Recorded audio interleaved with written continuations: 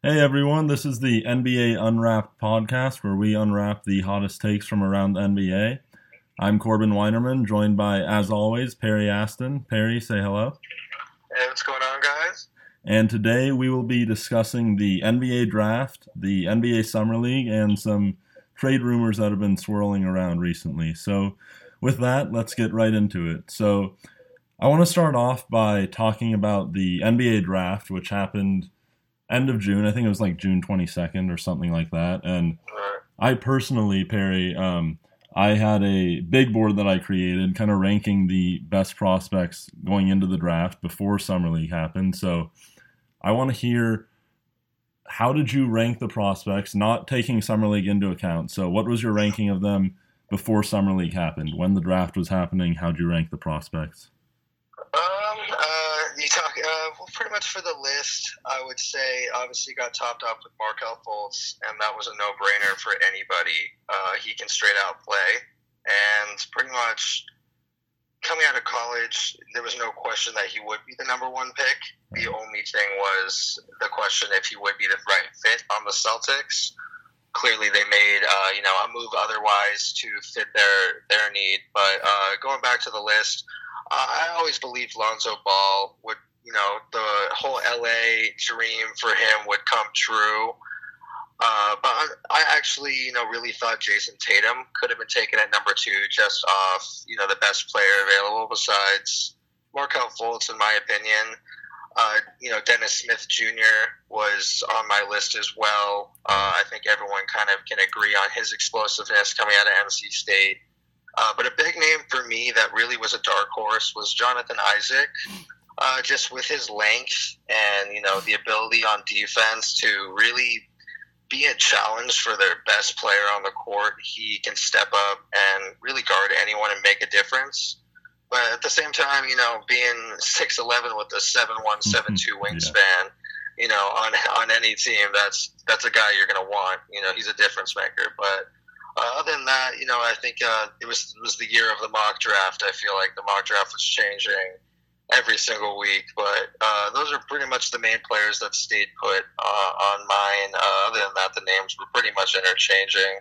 How are you feeling before the draft and everything? Yeah, I mean, you talk about how this was sort of the year of the mock draft. I mean, I I love this time of year when the NBA draft is about to happen and you look at all of the mock drafts and you kind of start fantasizing about, okay, how is this player that I really like going to be able to fall to my team? And I mean, yeah, the different mock drafts. I mean, I think this year, just because it was such a deep class, like the mock drafts, I mean, depending on which one you read, just so much different because so many great quality players in this draft. So for me, for my mock draft, I had Markel Fultz number one. I mean, some people talk about how he was at Washington and they didn't win that much, but look, I mean, look at the players that were around him. I mean, he had almost no talent around him, and he still averaged, I think it was like 6 assists a game. He had 6 rebounds a game to go along with 23 points, and not just the amount of points that he scored, but just the way in which he scores is just so effortless. Right, and it was clear that even at Washington, this was the best player in the country. Oh yeah, I mean, I love Lonzo Ball, but I did not understand how some people could have been ranking Lonzo Ball or anyone else ahead of Markel Fultz. Some things that people also forget is Markel Fultz is so young. I mean, I know he's a freshman, but he's, I think, like half a year younger than Lonzo Ball. Right, these guys are all 19. It's crazy. Over a year younger than Josh Jackson, and I know for some people it might seem like, okay, well, half a year, why does that matter? But when you're talking about these 18, 19-year-old kids and the rate at which they progress, someone who's 18 and a half versus someone who's 19, that's 6 extra months of being able to practice and be in the gym for hours every day. Like, it's a huge difference. Exactly. You got a player coming out of Kansas like Frank Mason, who's pretty much 21 already, or Alec Peters, who's already almost 23. You already got a lot of those years of development already on the college level. So it's crazy to see these 19-year-olds already so far advanced, and getting ready to begin their careers, at such a young age with such crazy talent. Yeah, yeah. So I had Markelle Fultz number 1. Lonzo Ball was number 2. I think defensively, it scares me him guarding the ball. Off the ball, I think he'll be pretty good as a team defender. But stopping someone one-on-one, that's scary when I think about it. Especially me being a Lakers fan, like, no. Yeah, you and I both. Yeah, but the stuff that he can do with the basketball, passing-wise, it's unbelievable. So after Lonzo Ball, I had Josh Jackson at number 3. And I was kind of going back and forth. I had Jackson 3, De'Aaron Fox 4, and Jason Tatum 5. And when the draft was happening, you could kind of talk me into any of those 3 being at number 3. That's how close I think it was. I understand with Josh Jackson being, I don't know if he was 20 when the draft. I think he was already turned 20 when the draft started. Yeah, so he's a freshman. He was already 20, but still, he's a freshman, crazy young. Freshman, but essentially a sophomore. Right. So that kind of deterred me from him, but just his defense, it's scary how great of a defender he is at such a young age, and then his attitude that he has towards the game. People talk about like Lonzo Ball not having that dog mentality where he's just going to fight and scrap for everything. Josh Jackson, he is the epitome of a dog mentality. Oh, definitely. I mean, just looking at him, what stands out for me is his basketball IQ. Yeah. Just to see him, the decisions he makes, he doesn't, all I can say is he doesn't make many mistakes. And, if he does make a mistake, he is that guy to make it up on the hustle end and pick it up on defense. So it's just, you don't get players like that in such, a flashy league nowadays. So that is one thing that definitely stood out to me, too. Yeah. So I had Jackson at 3, and his shot was something that concerned me. I know he was hitting his 3-pointers in college, but he also shot free throws that I think it was like 58 or 60%. And when I look at someone to see how they're going to project as a shooter in the NBA, one thing that I really put a lot of weight into is, are they hitting their free throws? Because as you've seen time and time before with, for example, D'Angelo Russell a few years ago coming out of Ohio State, he shot the ball really well from the 3-point line in college, but he wasn't really making his free throws. I think he shot it at around 66, 67%. Last year with Brandon Ingram, he shot, I think it was like 41% on threes in college, but his free throws were at like 67%.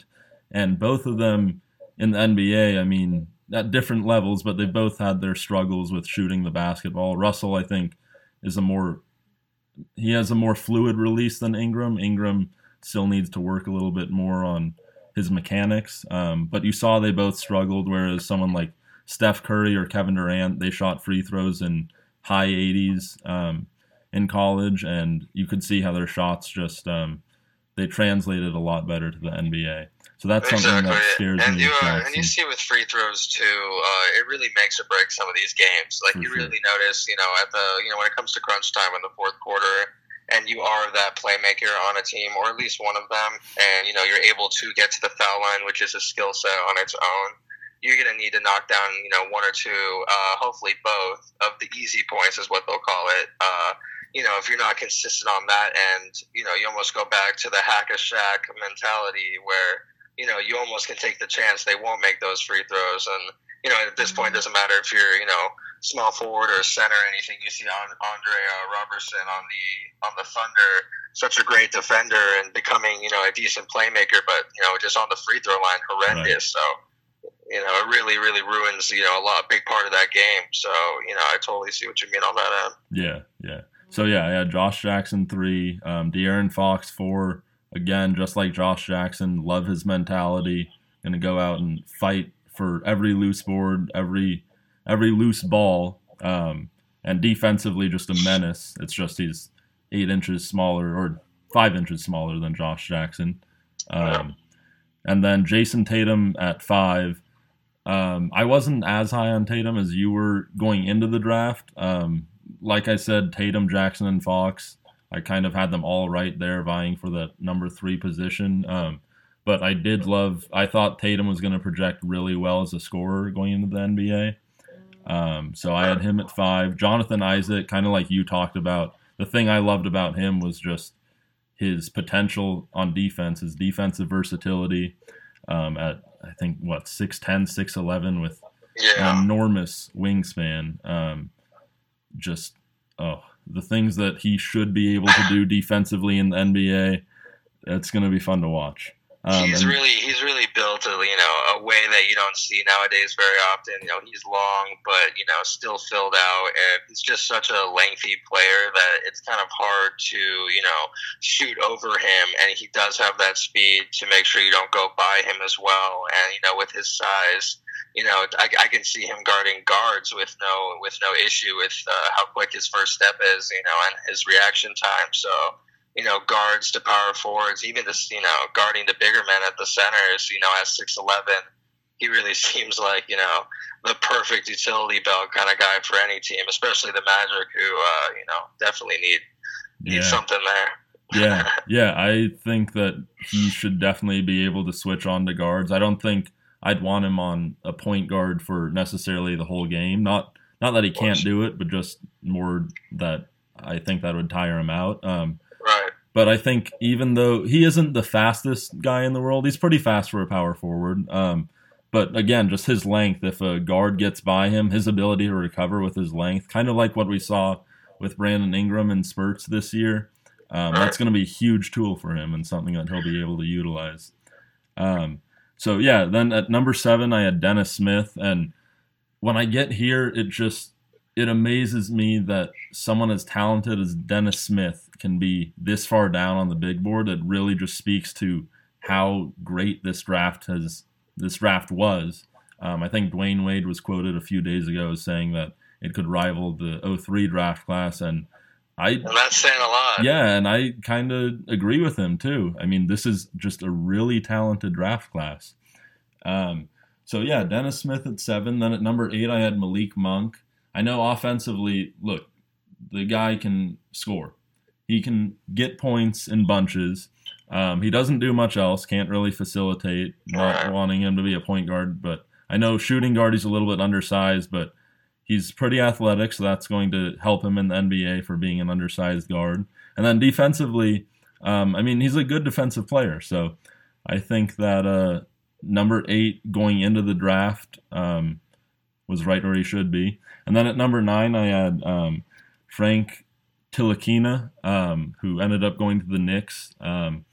One thing about him was just, I feel like we've been talking about this a lot, but just defensively with him, he was, 6'3", I believe, and he's got a 6'11" wingspan. It's, he's 6'5", actually. So he's 6'5", he is one of those longer point guards. Just kind of like, just how we were talking about Jonathan Isaac. He's, kind of that similar, kind of with the length, but obviously he's a point guard, so, a little bit smaller and a much different kind of game. But, being so lengthy at his particular position is just such an advantage, especially on the defensive end, poking balls away, from crafty point guards and being able to, of course, make up getting beat with his length as well as his speed. So, he's really just a one-of-a-kind player, and being international, he really hasn't got the spotlight he deserved either. Yeah, so, I think part of the reason why he just hasn't gotten the spotlight is that he was playing overseas. So most fans, they watch college basketball, but you're not going to see a lot of fans tuning into some EuroLeague game during the season. Only the most loyal. Yeah. But, just like Jonathan Isaac with Ntilikina, just his wingspan alone is going to be a huge asset for him defensively. But unlike Jonathan Isaac, he has the speed to keep up with these point guards, so that's going to be another huge asset for him defensively. And then rounding out my top 10, I had Lauri Markkanen from Arizona. I love his ability to shoot the ball. I think that's something that will be translating to the NBA.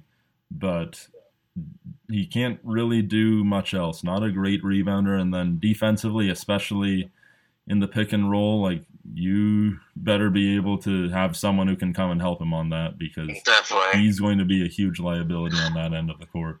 I really do think he's going to be a pick and pop kind of god. You know what I mean? He's really going to really change that game.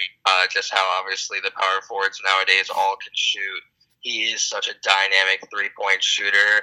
with his size, being able to, set that pick and pop out to the 3-point line, he's really going to be deadly. But as you said, a huge worry for me, it was just always what more besides that, can he really bang down low? Can he really, fight for these rebounds with these, crazy aggressive, power forwards and centers that we have in the league.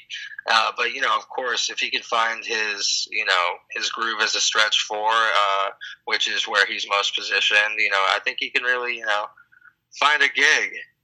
Yeah, you talked about how you think will be a pick and pop player in the NBA. Part of it, he definitely has the talent for it, but it's definitely out of necessity too, because if he's going to try rolling down the lane, he doesn't have that great explosion like some big men do. So it's going to be rough for him inside. I think give him a few years and, hopefully he'll be able to bulk up more. But, he's definitely going to be doing most of his damage from the outside on the perimeter.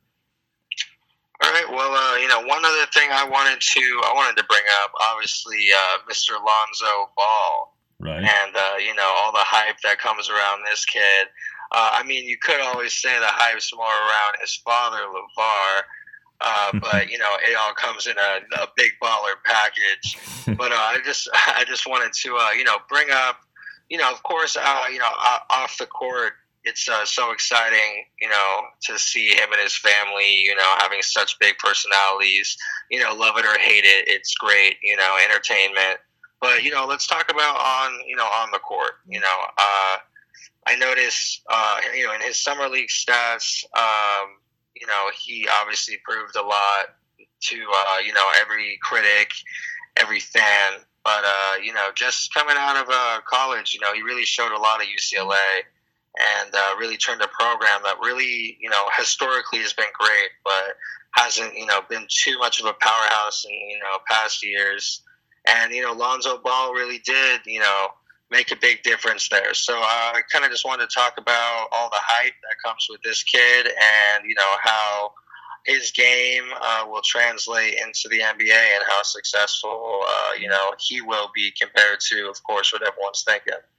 Yeah, so I think with Lonzo Ball, like you said, he did a lot in college. The UCLA team that he brought to a 3 seed going into the basketball, the March Madness tournament, it probably should not have been a 3 seed. Lonzo Ball definitely, as we've seen in UCLA and in the short time that he had in the summer league, he just makes everyone else around him better. I know summer league, you can't read too much into it. Just because someone's playing well in summer league, it doesn't mean that's going to translate to the NBA. And the fact that Lonzo Ball won MVP in summer league, does it mean anything? Maybe a little bit, but not that much, especially when you look at the past summer league MVPs like Glenn Rice. Where is he now? Is he even in the NBA? I'm not even sure if he's around anymore, but yeah, I totally get what you're saying. I wouldn't say that winning Summer League MVP means nothing necessarily. I do think that it's good reassurance for a guy who does have so much hype, as I said, around him. I do think, the basketball games that were played, Summer League, Drew League, on the streets, it doesn't matter.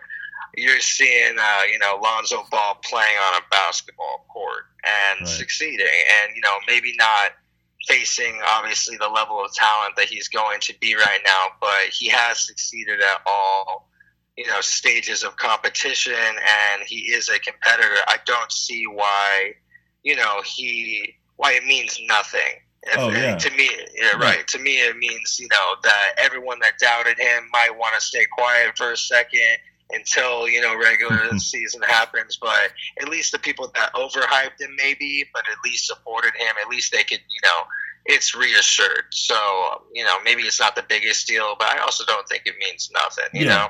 Yeah, no, I'm not saying it means nothing. I think there are some people who are going to say when you bring up Lonzo Ball that it's just summer league, it doesn't mean anything. And then there are other people, namely Laker fans for the most part, that are going to be trying to make a huge deal out of the fact that he played so Right. well in summer league. And I think I'm sort of in the middle of that. I think there are bits and pieces that you can dissect from summer league that do mean something. I think one thing is the fact that he not only led summer league in assists, because look, every year someone's going to have to lead the summer league in assists by default, but it's how many Right. assists that he averaged. He broke the record for assists averaged per game in summer league. I think it was 9.3, and that's saying something because I know I went to summer league, and I was there for the first two games when the Lakers played the Clippers, and then on the next day when they played the Celtics with Jason Tatum. Right. And I remember having a discussion with one of my friends, Kobe, not Kobe Bryant, but Kobe Gonzalez, who you A know as much, well. much less talented Yes, Kobe, of much, course. much less talented. Um, but I remember having a discussion with him, and we were talking about what we thought Lonzo Ball was going to average during the summer league, and we were talking about assists. And Kobe and I both said that he would probably average 4 or 5 assists a game. We thought maybe 6 if he's doing well, and that wasn't a knock on Lonzo. It was more just the fact that he's playing in summer league with these players that, for the most part, won't be in the NBA. You look at Right, the and he makes what he's best known for is making everyone around him better. So how much better could you make debatable talent on these summer league rosters? exactly. So the Right. thing that Kobe and I were both saying was that regardless pretty much of how many assists he averaged, whether it was 4 or 5 or 6, we thought that one thing for sure was that he was going to be averaging more assists per game in the NBA than in the summer league. And then he comes out in his first game against the Clippers. I think he got 5 points, 5 rebounds, and 5 assists. It was a disappointing game offensively, Of but course.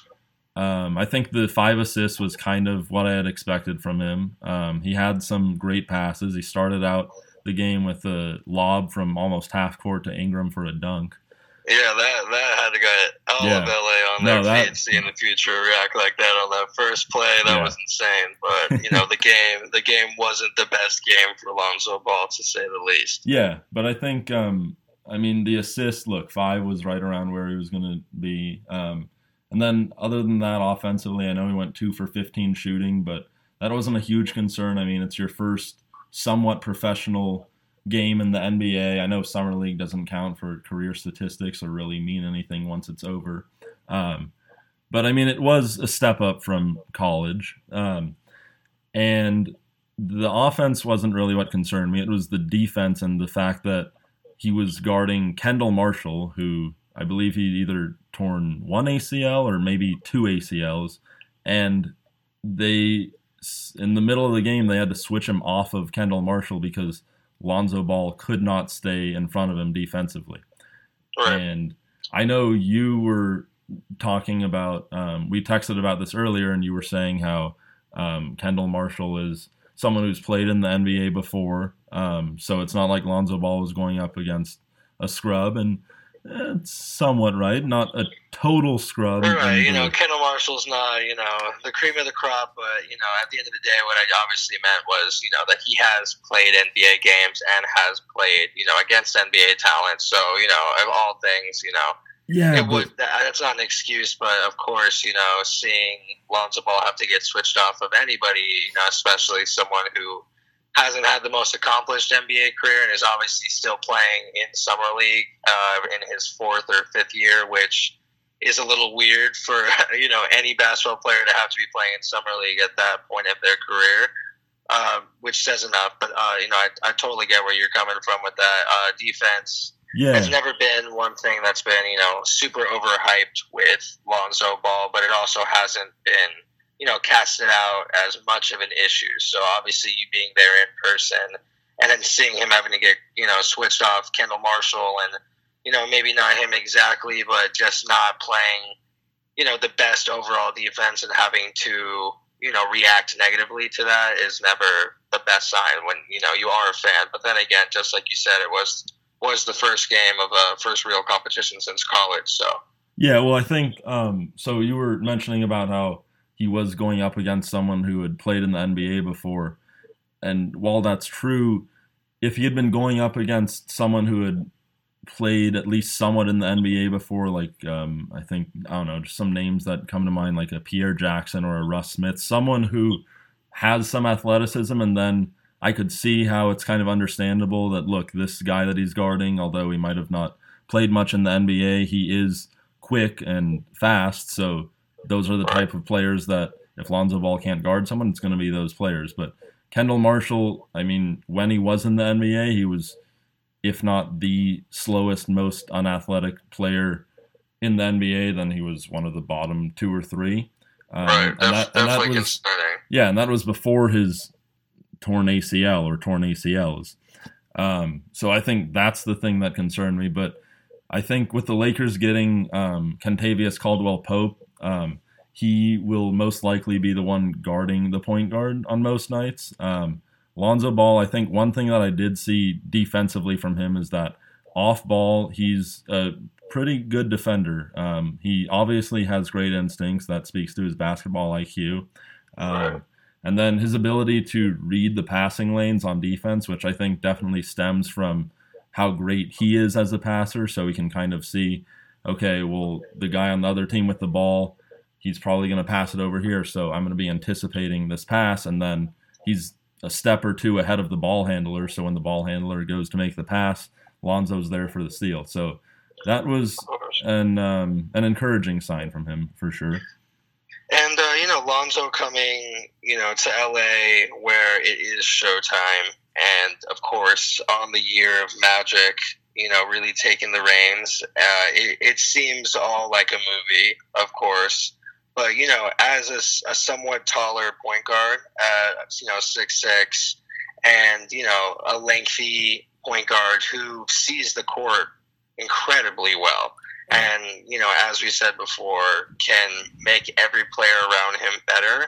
I don't mind him scoring an occasional 4 to 6 points a game on an off night when you're, making every single perfect pass and racking up double-digit assists, almost like a Rajon Rondo, in his prime. Hopefully a much better shooter, though. Of course, but, just saying when you do have nights like he had on that first night of Summer League where he really couldn't find his shot and never really gave up on it, just kind of kept trying and trying and trying again, at least you can lean on the fact that he is debatably one of the best floor generals that I've ever really watched in basketball. And, talking about Markelle Fultz at, number 1 before him, with Ben Simmons kind of supposed to be playing point guard this year, he's going to be what he's best, kind of at a 2. I always think Markelle Fultz is a little more explosive at the 2 position.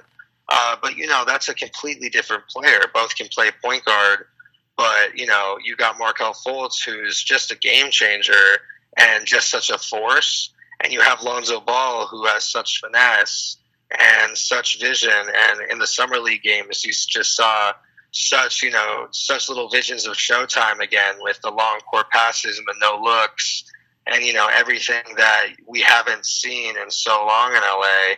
It seems almost Magic-esque, when it comes to his ability to make plays without necessarily scoring, but still putting points up on the board. So, when it comes to what I always thought of Lonzo Ball and just him being a floor general and really, really having just a different kind of vision for the game, I really see everything that I thought being, affirmed. But, of course, you being there in person especially, which, I'm extremely jealous about, you got to see him firsthand, on defense and, especially on the game that he struggled, the most, because obviously as Summer League went on, he really found his groove and really, had solid games all the way up until the last game, which, he unfortunately wasn't able to play due to, an injury that they're being cautious about. But up until then, the whole Summer League seems extremely consistent and seemed like that was his way of playing. And, that's where, to me, maybe Summer League doesn't matter the most, but I think everyone already knew how Lonzo Ball was supposed to play, and he played how he was supposed to play, kind of thing. And it made everyone who had doubts hold their breath for a second, not saying that he proved everyone wrong, because it is summer league, but at least hold their breath and say, wow, we might have to wait until this, the regular season before making any judgments here. But it's unfortunate to see such a talented player like Markel Fultz, not be able to really showcase all that he had, in summer league. Unfortunately, spraining his ankle. We weren't able to, really compare the two or have any fun. At least getting to watch, but at least being able to see Lonzo Ball play and the other people on your top 10 as well. Most of them did play, and most of them did play well.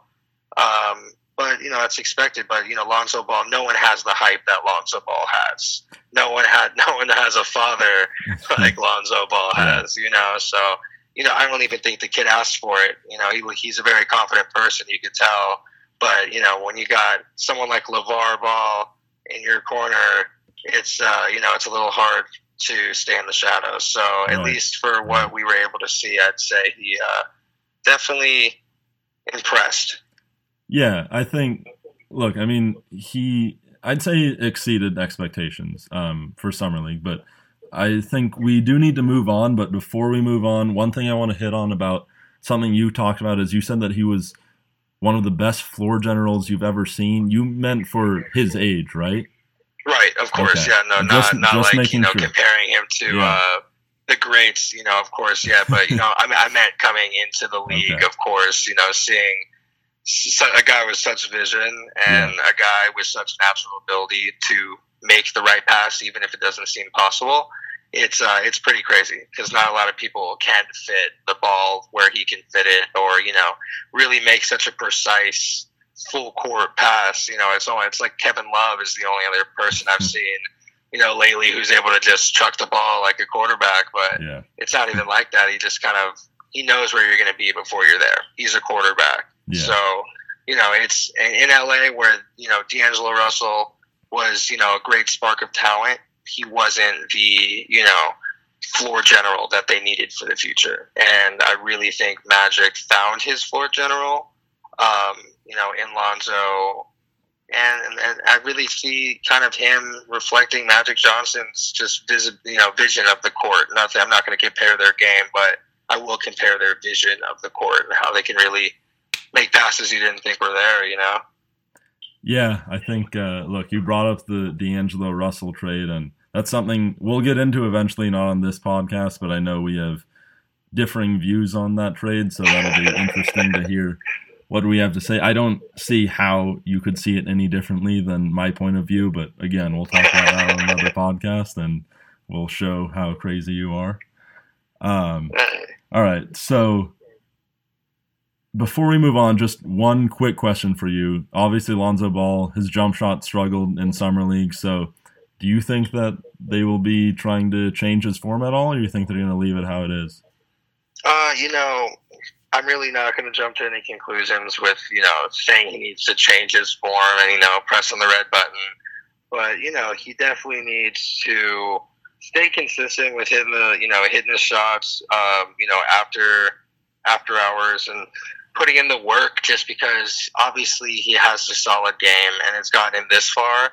And for me, I really think he just needs to trust himself and trust his shot. And obviously he tried to do that in the first game and really put up a lot. But I really think, if he can tweak some things, maybe that might be what's best. But if, for me, it's really don't fix something that's not broke. And I'm not going to, press that red button and freak out yet, just because, if it's a little bit of a tough shooting couple games, I think he'll get smarter with his shot. That's me. I think he will be more particular with his shot. Just because, I think he realized what a value he was having a guy like Kuzma next to him. He really, Kuzma did a lot on his own, but Lonzo to Kuzma seemed like, something that I can't wait to watch for the next 10 years at least. That seemed amazing. And so for me, I think he was able to really trust himself as a playmaker and not have to rely on just a three-point shot. But, I don't think having a change of form is as unorthodox as his shot is. I don't think we're going to have to just freak out yet. Yeah, I think obviously there's not enough time left in this summer to do it anyways. You'd want an entire off season. And I think, he shot it so well in college, again, he's another one of those players we spoke earlier about how you look at a player's free throw percentage to kind of gauge how their shot's going to translate. And he shot the ball around 66, 67% from the free throw line, so that's not that encouraging. But I do think the Lakers should and will see how he shoots the ball this season. And if he can shoot it even around 32, 33%, I think that's good enough to where you can work with that shot, and then it's just getting the extra reps in. I know he's shooting a lot of deep threes in college, but when you're consistently having to line up behind the line, which is a few feet further than college, it is a little bit of an adjustment. So, of course. Yeah, we'll see how he shoots. So let's move on. So now I want to ask you, we talked about our big boards going into the draft. Now, after Summer League, I know we said Summer League doesn't mean that much, but there's still, I think the biggest thing is just the eye test from what you can see from Summer League, because although Summer League players aren't going up against the NBA caliber competition for the most part, it is a step up from the college game, because it's essentially kind of like a college basketball all-star game where the top players from college are playing in the Summer League games, and trying to make a roster spot in the NBA. So after looking at the Summer League, I mean, I'll give you my big board. It's changed a little bit, not tons though. I still have Markelle Fultz at the top. I know he went down early in Vegas with a sprained ankle and didn't play anymore, but from what we saw from him in Summer League, he looked really good. He looked like everything I thought he'd look like. So I'm not going to penalize him just because Lonzo Ball had a great Summer League and Fultz didn't, especially, as we said, Summer League doesn't mean a ton. So we weren't able to really see the full Fultz effect, with him, going down, of course. Yeah. So I have Fultz 1, Ball 2. 3 is where it changes up just a little bit. I have Jason Tatum up at 3. I think how he played in Summer League, displaying his ability to create his own shot. He did rack up a good amount of rebounds too. But, I mean, more of this was just his ability to score. So I have him at 3. Josh Jackson moved from 3 to 4 for me. He played really well in Summer League too. Defensively played well. And one thing I didn't get to talk about earlier with him, another thing I liked about him was his playmaking ability from the shooting guard and small forward slot. I mean, he can handle the ball really well. He's a freak of nature athletically, and he has pretty good vision for someone his size and someone his age. Obviously not anything close to Lonzo Ball, but I mean, he's not a point guard. He's a shooting guard, small forward, and he can make totally different game. So, yeah. And then Dennis Smith, I actually had him jumping up from 7 to 5. He had a really good Summer League. I know he kind of went under the radar going into the draft. He was at NC State, and kind of like Markelle Fultz's situation at Washington. Dennis Smith's team at NC State just wasn't that good. Dennis Smith had some really nice games. I think he scored over 30 at least 2 or 3 times. And he's a good playmaker too. He averaged 6 assists a game. His playmaking is definitely not a question at all. Just being in NC State, that raises a little bit of question. Yeah. And you could see in Summer League, I mean, in the pick and roll, he was a nightmare to defend. Is that going to be the same in the NBA?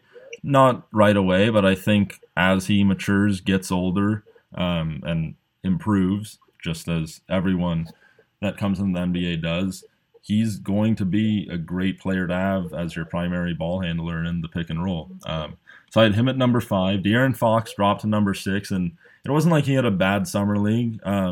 Defensively, again, he was a menace, just like he was his entire time at Kentucky. It was more just, look, Dennis Smith had a really great Summer League. Jason Tatum, Josh Jackson both had really good Summer Leagues too, and it was really close. All of those players, again, they're so good for the position at which they were drafted, but it just speaks to how deep this draft was. So then Jonathan Isaac for me is number 7. He didn't have an incredible Summer League, but it wasn't like it was a disappointing one either. And again, Summer League doesn't mean much, so I'm going to stick to what I thought from before the draft, where just his defensive versatility is what just entices me so much. And I think that the Magic, I don't think Isaac will ever be the primary option on a contender, or for that matter, even a second option. But I think as a third option and someone who can be just a defensive stopper for you, yeah, I really like Isaac in that role. Number 8 is where I had someone who wasn't in my top 10 jump in, and that's Donovan Mitchell. He had a great summer league. I think we all saw the Twitter post from when he was going up against Tatum, and they got into it a little bit. And then the next possession, he goes down the floor on offense and drops Tatum with a semi-spin move to I think it was a dish to a cutter for a layup or something. So yeah, that man competes. So I definitely was extremely impressed with that man's summer league. Yeah, and you talk about the mentality that players need to have coming into the league. He is up there with Josh Jackson and De'Aaron Fox, and I really liked what he was able to do. So then at number 9, I had Malik Monk. He didn't participate in Summer League because of his sprained ankle, so we can't really say much about him. So I'm going to keep him pretty much where he was. And then at number 10 was Frank Ntilikina. Again, he didn't play too much in Summer League either because of an injury, but I'm going to keep him in my top 10 over Lauri Markkanen because I just think Ntilikina projects better than Markkanen going forward. So, Perry, what are your thoughts on my big board? Did you have a big board now for how you would rank the players? To be honest, I'm really liking your big board, especially with Donovan Mitchell moving in to that top 10. I think he really proved a lot. For me, I originally had Donovan Mitchell, around kind of 12, 13-ish. And moving up to around 7 or 8, like you said, seems perfect after really just flat out playing. At Summer League, he really proved a lot, and that one game against Jason Tatum, he really went toe to toe with who I think might be one of the most physically gifted guys in this draft in Jason Tatum. But for me, the one, I'm not going to go through my full top 10 because it is pretty similar, especially with Fultz, Ball, Tatum, Jackson. Unfortunately, the only two I really swapped was I still had De'Aaron Fox at 5 and DSJ at 6. I can't get over De'Aaron Fox's speed, and I can't get over literally you blink once and he is at the other end of the court scoring a layup or stealing the ball from you. That dude is so quick and is so smart with the ball. But of course he's Dennis Smith Jr. just around that pick and roll, and just he just looks so NBA ready to me. He's really going to thrive on the Mavs. I really see him just he really went into the best physical and possible situation. But really one surprise that might surprise you is instead of Frank the Tank at 10, I actually have Luke Kennard out of Duke at 10. Luke Kennard, and I've always been very high on him. He originally wasn't in my top 10, but I think he slips in right there at 10 for me. Wow. I noticed in the Summer League he had he had such an underrated handle, such a smooth handle, and I know he put up 17.2 points per game and really just showed his ability to, of his 3-point shot in the NBA, moving back a little bit. It was, I don't know why it really would be a question, but of course people were wondering coming from Duke, which is, to me, I think such a prestigious, upbringing when it comes to, at least these, the 1 or 2 years that these guys play in college. If you're going to come from Duke, I really have a lot of confidence in that coaching, and, they're scouting to get players there. And Luke Kennard's just always been such a Duke caliber kind of guy. He looks like he would go to Duke. What does that mean? What does that mean? He looks like he would go to Duke. He is just the prototypical Coach K player to me, and that's just totally about the size. He's 6'6". He's such the perfect size for a shooting guard, in my opinion. He is 21, and did play 2 years under Coach K, which I value because I know a lot of people. We could talk about this a little bit later, but I know that the value of college sports and playing a year there, and the one and done deal that everyone has to go with nowadays compared to how it used to be, where you could come out of high school. I really think going to a place like Duke and playing under Coach K, especially for 2 years, with such a natural shot, and his form blows me away. But yeah, in summer league, it really just reaffirmed that for me, and was able to push him, from about 12 on my original board to 10 for me. And I agree with you on Donovan, on Mitchell as well. So not a lot of change, but definitely, a couple players showed how summer league does matter when it comes to the eye test, and reaffirming, rather if you're a hater or a supporter, at least you're able to have a few games before the real games start to evaluate, watch some tape, and have a little bit of bragging rights if it's someone that you like. Yeah, I think just the Luke Kennard thing. Look, I get that he is a really good shooter. I'm not going to take that away from him, and I don't know. I didn't really love him going to the Pistons at 12.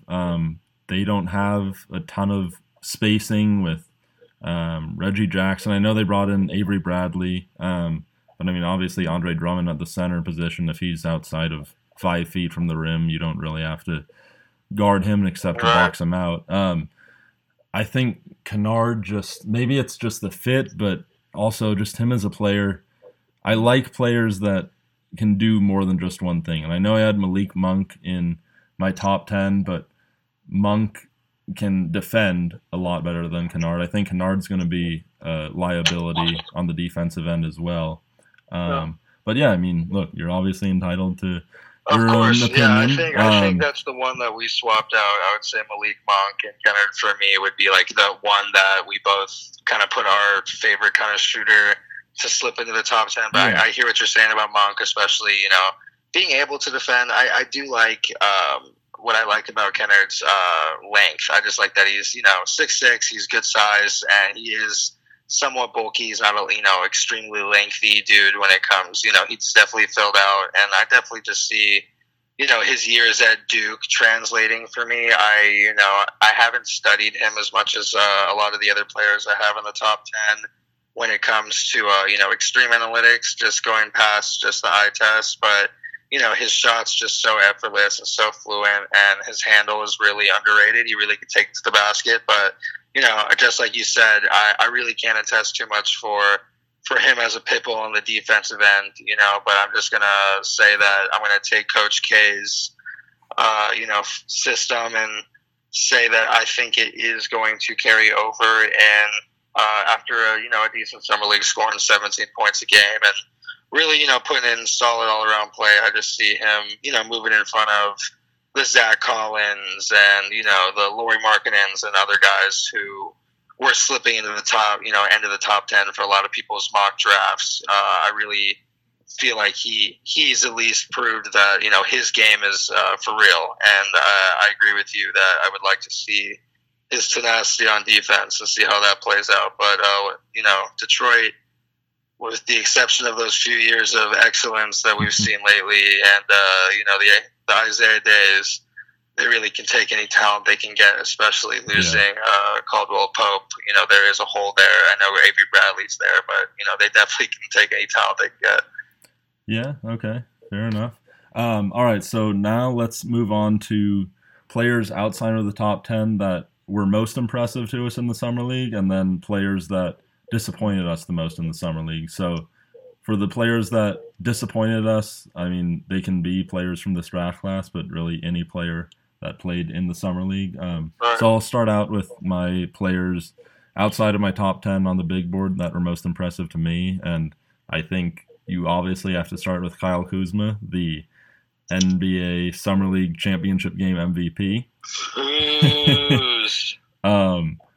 Look, I mean, he showed me a lot when he came in, was drafted number 27 overall as part of the D'Angelo Russell trade, which I am still very, very pissed about.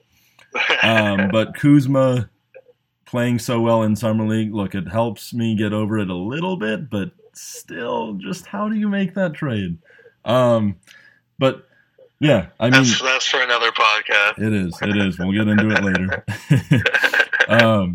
But Kuzma, I mean, he showed he had great chemistry with Lonzo Ball, which obviously is going to help him once the regular season rolls around because Luke Walton's going to have Lonzo Ball obviously playing a lot. So if you can get great chemistry with him, then you're going to be playing a lot. But Kuzma even showed in the 2 games where Lonzo Ball didn't play, or one of the games where Lonzo Ball didn't play, Kuzma didn't play either. That was against the Kings, their last regular season game of the Summer League. But the championship game without Ball, Kuzma balled out.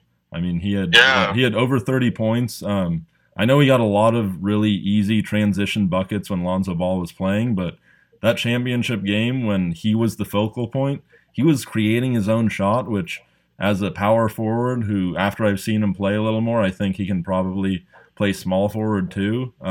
He's the perfect stretch for positionless really basketball. Yeah, and I think, you talk about positionless basketball, you can have him on the floor with 2 big men, or you can put him at the 4 with 3 players on the outside and really just be able to stretch the defense. So I think also defensively when he went up against, for instance, Jason Tatum, I know Tatum had a lot of points in that game, their second game of Summer League, but Kuzma wasn't guarding him the whole game. He was guarding him for short stretches, and there were times when Tatum had his way and got points, scored. But there were also quite a few instances where Kuzma held his own, played really good defense on Tatum. I remember one play where Tatum was posting up Kuzma, and then he stepped back into a jump shot, and Kuzma stripped him on his way up, went out of bounds, Celtics ball, but the quick hands that he displayed, that was really encouraging. I think it just showed what a competitor he was, from, the injury of Brandon Ingram in the beginning of Summer League, and obviously not a serious one, and keeping him out, just for precautionary reasons. We saw enough from Ingram, but him going down and, with Lonzo not playing, and, just the 1 or 2 games he didn't play, he really showed that he didn't need any of them around to really, be the top. He really showed that he could be the top guy. He could be a number 1 option, and obviously he's not going to be coming into the league. But on a Summer League team like that, which was a pretty star-studded Summer League team, when you look at rosters for Summer League, I know a lot of people say maybe 1 or 2 people, maybe 3, on a Summer League roster are going to make the roster, but you look at the Lakers, and it's not even a bad thing to say that, with the exception of Nwaba, who is gone now, but everyone thought he was going to be on the team. We had, with Zubac and, Ingram, Ball, we had a lot of people that, especially, the other draft picks we got this year that really seem like they're going to be on this roster. So, seeing Kyle Kuzma just step up in such a way as a competitor was just, as an NBA fan, it's really cool to see, someone that was picked in the late first round step up and look like he should have been picked top 5. Yeah, I wouldn't go top 5, but yeah, definitely. I'm just saying, looking like, playing like someone that, should be doing that. But, I know that most people haven't heard the name Kyle Kuzma before Summer League started. So, the kid got a Nike deal. So. Yeah, that is correct. After the Summer League, so Summer League does not mean nothing because it meant enough to Nike to where they offered him a deal. I'll take Nike any day. Yeah. So, 2 other players that impressed me. One of them didn't play in Summer League, but the one who did was Caleb Swanigan, picked 1 pick ahead of Kuzma, actually, at 26. I think he ended up averaging a double-double in Summer League, which I loved him at Purdue, and I think that he's going to fit in well in the NBA.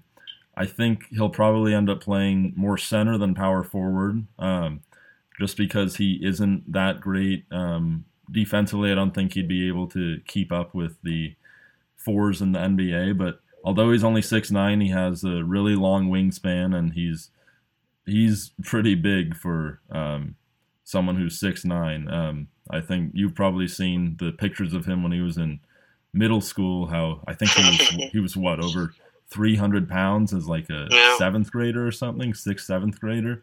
But that's a testament to his work ethic. He's not someone who you would say is fat anymore. You can tell he's a little overweight, but he uses that to his advantage, and he still has some sort of sneaky athleticism, I would say.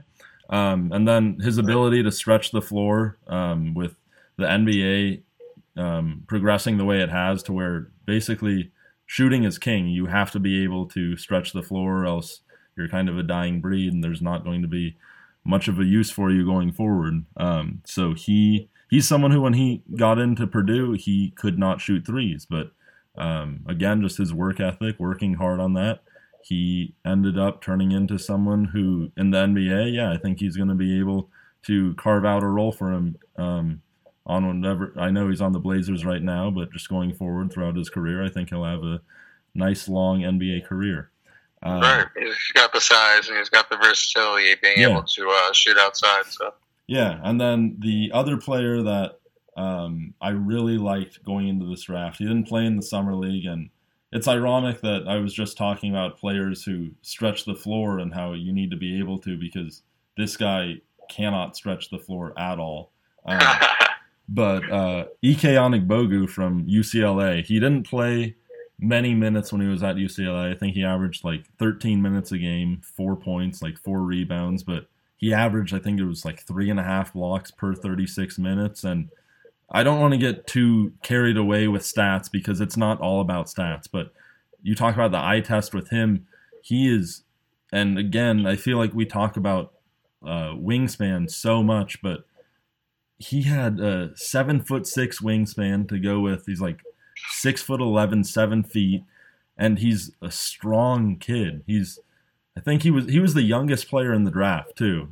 So he's definitely a project. I don't think he's going to be doing much for the Pacers right now, who's selected number 49 by the Pacers, and I was hoping the Lakers would pick him up at the end of the first round. But I didn't even think that he would fall that far. So to see how he fell all the way to 49, again, part of that is just how deep this draft is, but I think the Pacers... Again, questions about his health too, of course.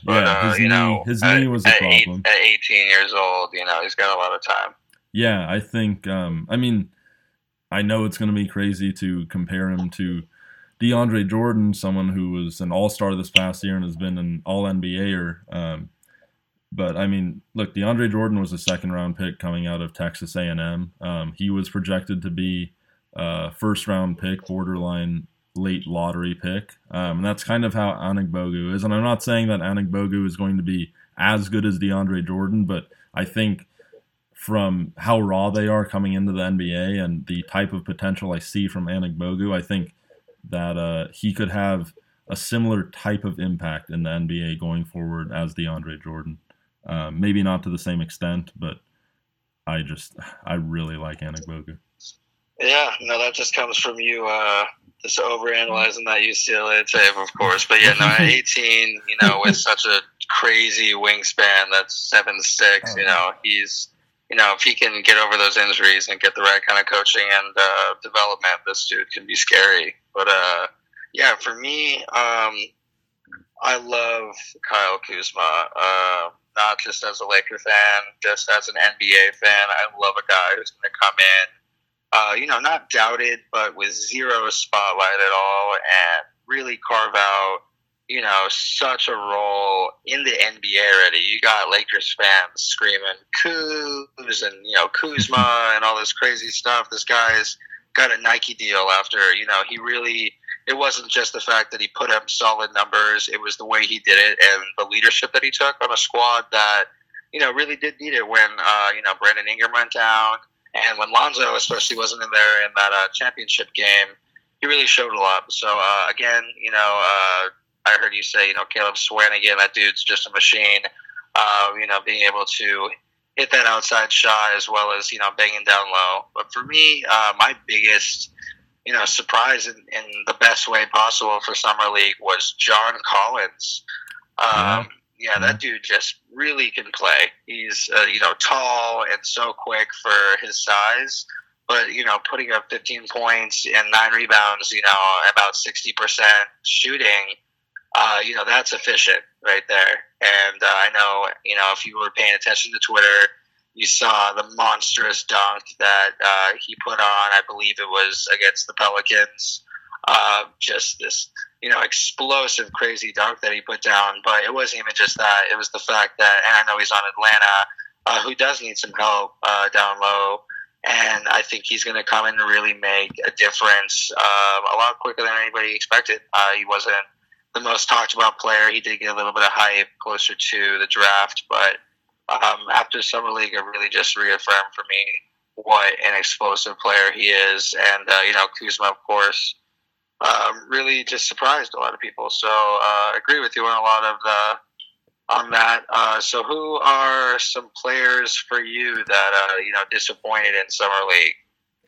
Yeah, so I think the biggest all of these players kind of really disappointed, but Cameron Payne with the Bulls, he's been on, I don't know what year this is going to be from in the NBA, his fourth year, I think, third or fourth. It's 3 or 4. Yeah.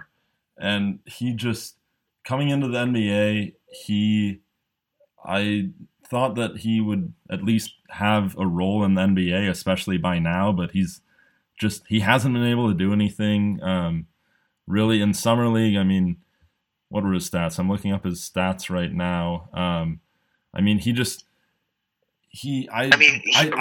don't know if I remember him that handshake he had with Westbrook. Yeah, that's pretty much all that I remember him for.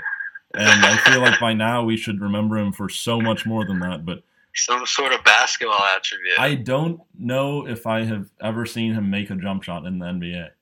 And I believe he was in the D-League for pretty much the whole season after getting traded last year. So if I'm not mistaken, I don't really think he was even on the NBA level after that big trade. Yeah. And then I think in the Summer League, I saw something about how he had more turnovers than assists in the Summer League. And, I mean, you talk about how much the competition is worse in the Summer League than the NBA, and he's the player who shouldn't be in the Summer League anymore, but because he just hasn't been able to develop, he is in the Summer League, and he just isn't making an impact, even at this low level. So I think that's definitely concerning for him and his prospects of an NBA future going forward. The second guy that I wanted to talk about was Tyler Lydon from Syracuse, and now he's on the Nuggets.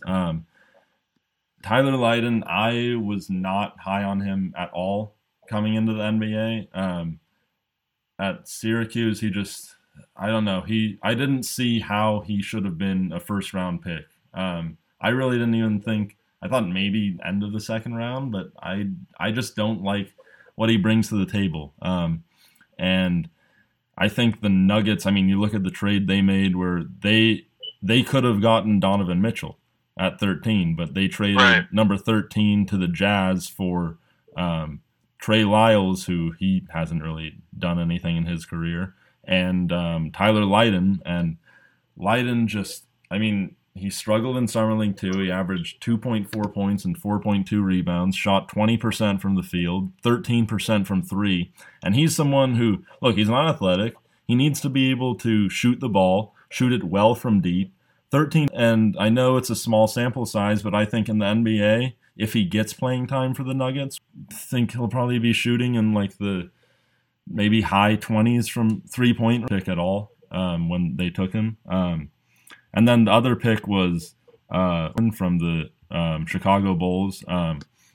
He averaged 14 points a game, he shot 29% from the field and 24% from three-point. That'd be a pick-and-pop player, partly because that's his skill set and partly out of necessity because he can't roll to the rim and finish.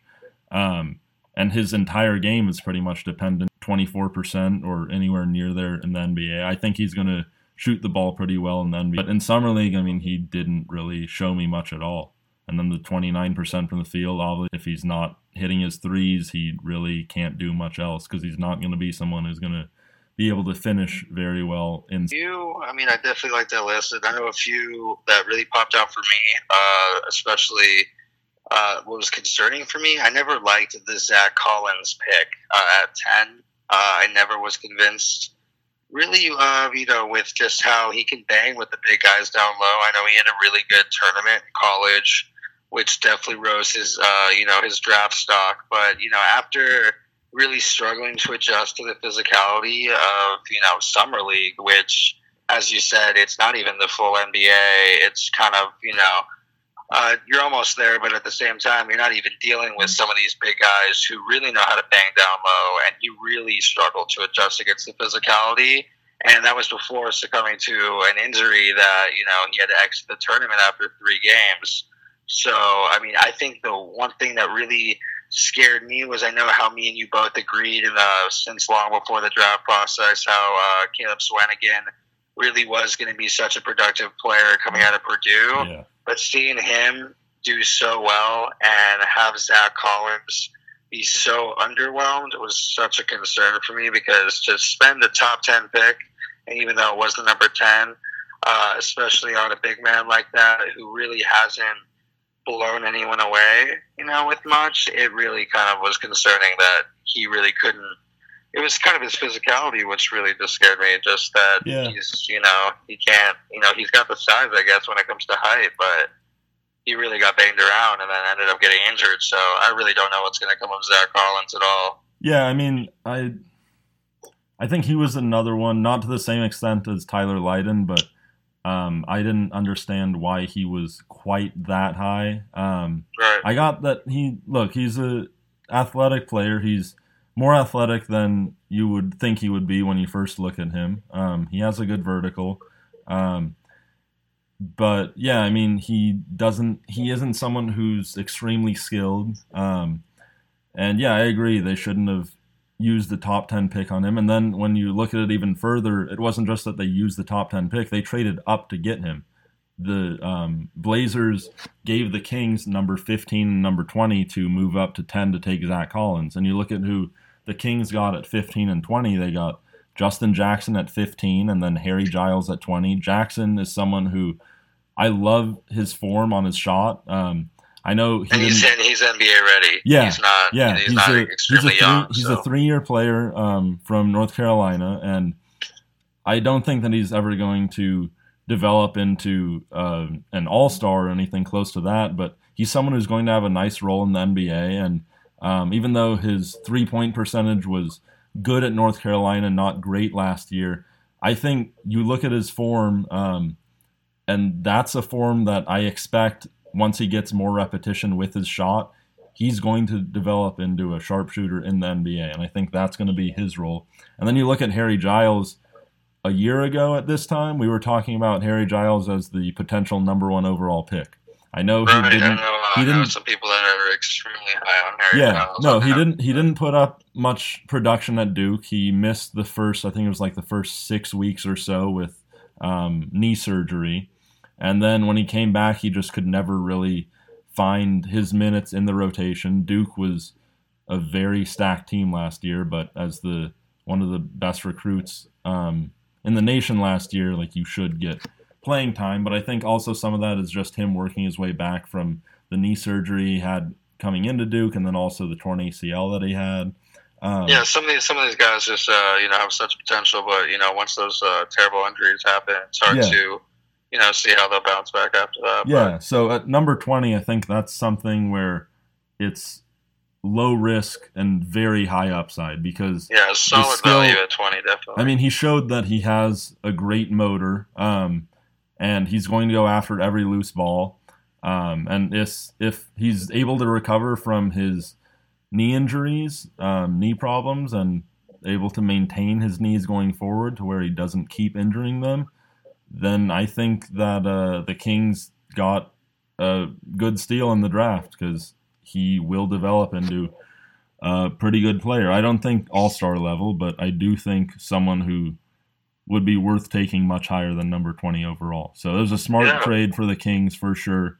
And speaking of winners of the draft, speaking of someone who got that value, I would have to put the Kings at my number 1 spot for me.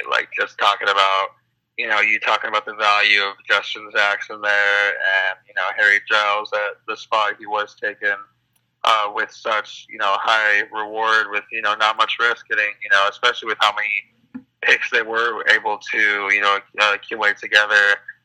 Taking De'Aaron Fox where they were supposed to take De'Aaron Fox, that was to me a given. I know how in love they were with him, and I did hear rumors in very early in the draft process or pre-draft process of them even trying to trade their 2 first-round picks to move up even further to assure themselves De'Aaron Fox. So I knew how in love they were with him, but with of course all the craziness happening with Celtics trading their picks so that way Philly can grab their guy, and the Lakers taking Lonzo and everything. It just seemed so perfect for a fit, and for them to take him without having to move out of their original spot and land Justin Jackson, who is such an NBA ready player with such a good shot.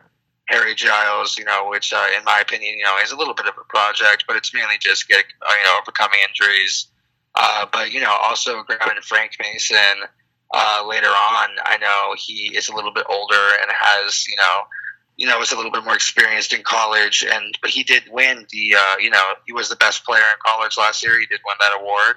And he really was such a key player next to Josh Jackson on that team. So I'm not going to overhype, Frank Mason whatsoever, but I'm also not going to doubt him. And I do love him as a competitor. I have since watching him at Kansas, and to be able to grab him that late and accumulate Justin Jackson, Harry Giles, and De'Aaron Fox all within the same day. You can mark yourself an A for that draft, if you ask me. Yeah, I think I had the Kings tied with the Sixers for the 3rd best draft night, but yeah, I agree with you. Being able to get De'Aaron Fox, who, again, if this was pretty much any other draft, a player of De'Aaron Fox's caliber would not be there at number 5. So that was a great pick for them, and then being able to trade back from number 10 to get a player like Justin Jackson and someone with as much upside as Harry Giles at number 20, that was a big get for the Kings and a steal for them. And then Frank Mason in the 2nd round. I don't think that he's going to do a ton in the NBA. I think obviously his size is the biggest thing that scares me, but some people want to try to compare Frank Mason with Isaiah Thomas and say, there's Isaiah Thomas doing all of this, why can't Frank Mason do it? And it's all hard. It's all hard. Well, I just think that Frank Mason's very quick, and he's a very talented point guard, but I think the thing that separates Isaiah Thomas from Frank Mason is, even though Mason is quick, Isaiah Thomas is just so incredibly quick, much quicker than Frank Mason. I think he's also a lot more athletic than Frank Mason. And Frank Mason's a good shooter too, but I think Thomas is a better shooter as well. I do like that comparison though, as Frank Mason kind of as a poor man's IT. I like that. Yeah, I'd say a very, very poor man's Isaiah Thomas, but yeah, and I mean you kind of budget, but still a very good value to get so late after accumulating so much talent. Yeah. In a day's work, so yeah, and you kind of have to compare him to Isaiah Thomas. I mean, what other 5'9" point guards are there in the NBA that are doing anything? You think let me think. I got Nate Robinson off the top of my head. Nate Robinson, but he's around. Yeah. I'm not even sure if he's still around. Yeah, I'm trying to say anyone else who's still playing right now. Right. And Robinson, I mean, he had that 1 year with the Knicks where he averaged 20 a game, but he was out of the NBA, at like 28, 29? Hey, that man almost beat Superman Dwight Howard in a dunk contest. So, don't ever doubt those small guys. He beat Dwight Howard in a dunk contest. He jumped over Dwight Howard. Did he beat him? I thought that was the year that Dwight won on some rig stuff. Dwight won one dunk contest, I think, over Nate Robinson, but Nate Robinson did beat Dwight Howard in a dunk contest. The fact that we're talking about someone as small as him, is 07 in Vegas, I think, was when Robinson beat Dwight, and then Dwight won it in 08. Right. All right. So, but I know. So past the Kings, I know there's one thing that me and you can 100% agree on towards the top of that list for winners. The LA Lakers. Yes. I know we both are from LA, so it is nice for us to speak some good for a second right now after such a tough past few years. Yeah. I mean, there's with the new, changes up in the front office, you can see it immediately that there is a different, way of doing things around LA now, and that's exactly what was needed after the worst off season of all time last season. Giving your life savings away to Luol Deng and Mozgov, you really were left with a mess, to say the least, when it came to your ability to really maximize what you have on your roster and who you can add and what you could do on a salary cap kind of point of view with having so much money tied up. And going into the draft, we know the Lakers were able to secure 2 first-round picks, which isn't a bad way of going about your first draft if you're Magic, but a better way about going about that is trading out one of your other picks to acquire another one as well and get 4 players out of this draft. So one thing for me was just it was crazy to see how Magic Johnson was able to take what he was left. Of course, we're not going to get into that D'Angelo Russell trade right now if we liked it or not, but I am going to say acquiring that that other pick that actually ended up being Kyle Kuzma was such a solid way about going about getting such a new roster in there, and that all starts with the draft. I know a lot of our 76ers friends can attest to the process and how it takes a few years of some hurt and a couple bad decisions, if that's on the front office or if that's just unfortunate, injuries or anything. You know exactly what it takes to have to be patient and wait and sign the right players at the right time. But it's really just striking gold. When it comes to the draft, when you're trying to rebuild a roster. It really makes me think about the Warriors, and you remove Kevin Durant from that equation, of course. They drafted. But let's not compare them to the Warriors quite yet. No. That's the last thing I'm talking about. I was just talking about how you could strike gold in the draft. How they were able to strike gold with Steph Curry and Draymond in the second round. You know what I mean? Yeah. Just a Swiss Army knife that. A one of a kind type of player that can literally win or lose a championship for you, and you're talking you snuck him out in the second round. So striking gold, you really can do that from drafting correctly. And seeing Magic Johnson move picks around the way he did could be some Laker fans might like it, some might not. All I know is they came out with Lonzo Ball, who is going to be the floor general that he needs. At least we need a point guard. We haven't had. If I'm not mistaken, I don't think in the entire Kobe Bryant era there was never one point guard that ever made an All-Star game.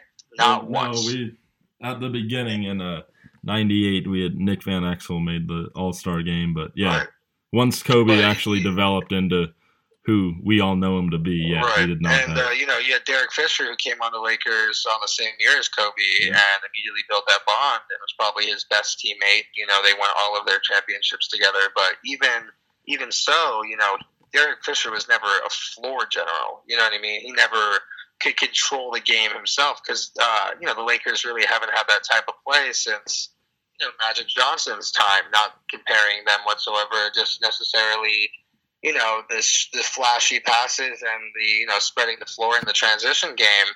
We've really been more of a half-court team. So, definitely getting Lonzo Ball definitely shows Magic being Magic, in my opinion, and it's kind of just it was how it was supposed to happen, as LeVar would say. He spoke it into existence. But coming up with Kuzma and coming up with Josh Hart out of Nova, that dude's just a competitor. That dude just wins. I remember watching him in college. That dude is a scrappy player, and really needs some help on shooting guard with Nick Young. Opting out and going to Golden State, there really is a hole there. And I'm hoping he can, for some reason, being traded. Sorry, of course, but I'm just really hoping he could fill that hole. But for me, Bryant, that center out of Indiana, he's just like you said with Caleb Swanigan. They are both similar players to me. I see Caleb Swanigan as a little more of a, rough banger, but I read something that Thomas Bryant increased his vertical by a crazy amount in like 1 year, and his by 6 inches. Yeah, you read that too. So I know he, in this past year, and at least seeing in summer league, he really wasn't getting the minutes he deserved either. It was a really good split between him and Zubac, but when he was on the court, he was efficient and he wasn't missing many shots, and he was able to, hit that three when you needed to and get that rebound when you needed him to. So, I know we didn't get to see a lot out of Josh Hart, the summer league due to injury, but, Lonzo and Kuzma and, Thomas Bryant, it's been quite like, the pleasant surprise for Laker fans, and really puts a big A on their draft grade for me. And, for Magic Johnson's first draft, I really don't know how we could have done it much better, Yeah. I think, one thing you said was that the Lakers had 2 first-round picks. They ended up with 3. 3. Part of the... It's okay, because of the Russell trade, which you're right. That I wish it was 2, because that means Russell would still be a Laker. But yeah, I think I had the Lakers as the second best draft night for me. Obviously, in hindsight, it looks better with Kuzma playing the way he did in Summer League, but also with them being able to turn the number 28 overall pick, which was the Rockets draft pick that the Lakers acquired, and the Lou Williams swap for Corey Brewer and the 28th pick. They dropped down 2 spots from 28 to 30, and they picked up a second-round pick, 42 overall. So that was a great trade by them to get another young player in here, and they ended up with... They essentially traded Tony Bradley, who was the 28th pick, went to Utah, for Josh Hart at 30 and Thomas Bryant at 42. And I personally would rather want Josh Hart or Thomas Bryant over Tony Bradley. Either one of them. And we have both. And 2 players, it's always, maximizing the opportunity that one of them is going to succeed at the least, Yeah, well, I would hope so. We would hope so, but Tony Bradley, especially with those injuries too, it was scaring me with the thought of him coming over to LA. But definitely a smart choice going with Hart and Bryant filling a much needed center position and a much needed center piece at shooting guard for sure. Yeah. So to wrap up my winners from the draft, because I do want us to get moving on. But I had the Timberwolves as I kind of cheated with this one. They didn't necessarily have the best actual draft, but they had the best draft night because, as we both know, they acquired Jimmy Butler on draft night. And Mr. Butler. That trade, I think we'll get into it more in another podcast where we talk about just the whole offseason so far as a whole. But when I first heard that trade that they got Jimmy Butler for the number 7 overall pick, Zach LaVine and Chris Dunn, I thought there had to be more than just that. I mean, LaVine's a nice player, but he's pretty one-dimensional, won't play much defense for you, and then he's coming off of a torn ACL. Chris Dunn had a really bad rookie year. He was someone who I thought he was going to have a pretty good year last year, and he just did not play well at all. And then the number 7 overall pick, I mean, we talked about how deep this draft was, but then they go and I think they reached with Lauri Markkanen at number 7. I think there were much better players on the board. Oh, definitely. Yeah, so, I mean, I just think but then when I heard that it wasn't just that they didn't get anything else besides that, they also had to trade back their number 16 overall pick. So they essentially gave up Jimmy Butler for Zach LaVine, Chris Dunn, and moving up in the draft by 9 picks from 16 to 7. And to be honest, Lauri Markkanen is a great player and all, but then again, they came away with Justin Patton, who is extremely underrated and played very well in college. Yeah. And I think he's going to fit very well once he does, come around past any kind of injury concern that he's obviously been struggling with. He's dealing with the same foot injury that Ben Simmons had last year, but Simmons was fine by, I think it was like mid-February. If the Sixers were fighting for the playoffs, he could have come back. So I think Patton will probably be back by probably December, January. I see him playing very well, just as just a role player, behind KAT, behind Anthony Towns, to have another big guy down there to pull down some rebounds and really, put some physicality down low is a big plus for them on a team that really doesn't have all too much depth, but a lot more talent than they had last year. Yeah, and I think I see him developing into a nice player too. I think it's going to take a little bit of time for him to keep progressing, but I mean, he played 2 years at Creighton. His first year, he redshirted, and you never see that with anyone who's drafted, redshirting a year, because if you're going to make it in the NBA, you play all 4 years. Like, anyone who is so bad, especially Creighton's not a great or even really a good basketball team most years. I know when they had McDermott, they were good.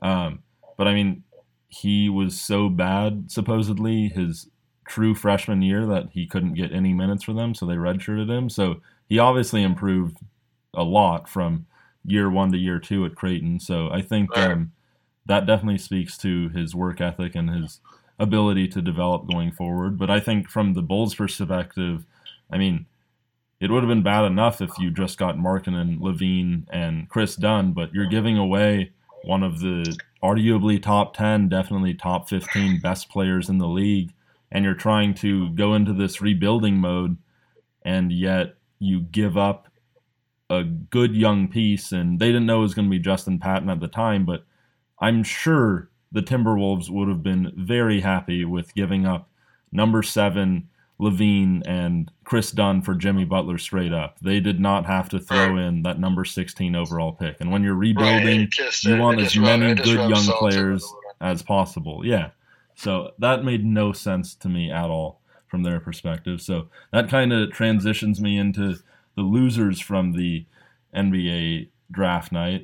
So just to recap, my winners, I had the Timberwolves at 1, Lakers at 2, and then the Sixers and Kings both tied at number 3. My losers at number 1, I had the Chicago Bulls. I mean, we don't have to talk much more about it, but we're in complete agreement about number 1. It all has to do with the Jimmy Butler trade. They really fumbled the ball with that Jimmy Butler trade. Yeah, and then I think at number 2, I had the Miami Heat. I had the Nuggets at 3. That, I don't know, I could maybe see putting the Nuggets at 2 and Heat at 3. And the Heat, it's not so much that I don't like Bam Adebayo. I liked him at Kentucky. I think he's someone who I actually liked Anigbogu more than Adebayo just because of Anigbogu's size at, I think, 6'11", 7 feet versus Adebayo's 6'9", 6'10", and not nearly as long. But he's very athletic. It's just, it didn't make sense to me why at number 14 you would reach, not necessarily reach, but just the fit with the Heat. They have Hassan Whiteside, who's their best player on the team.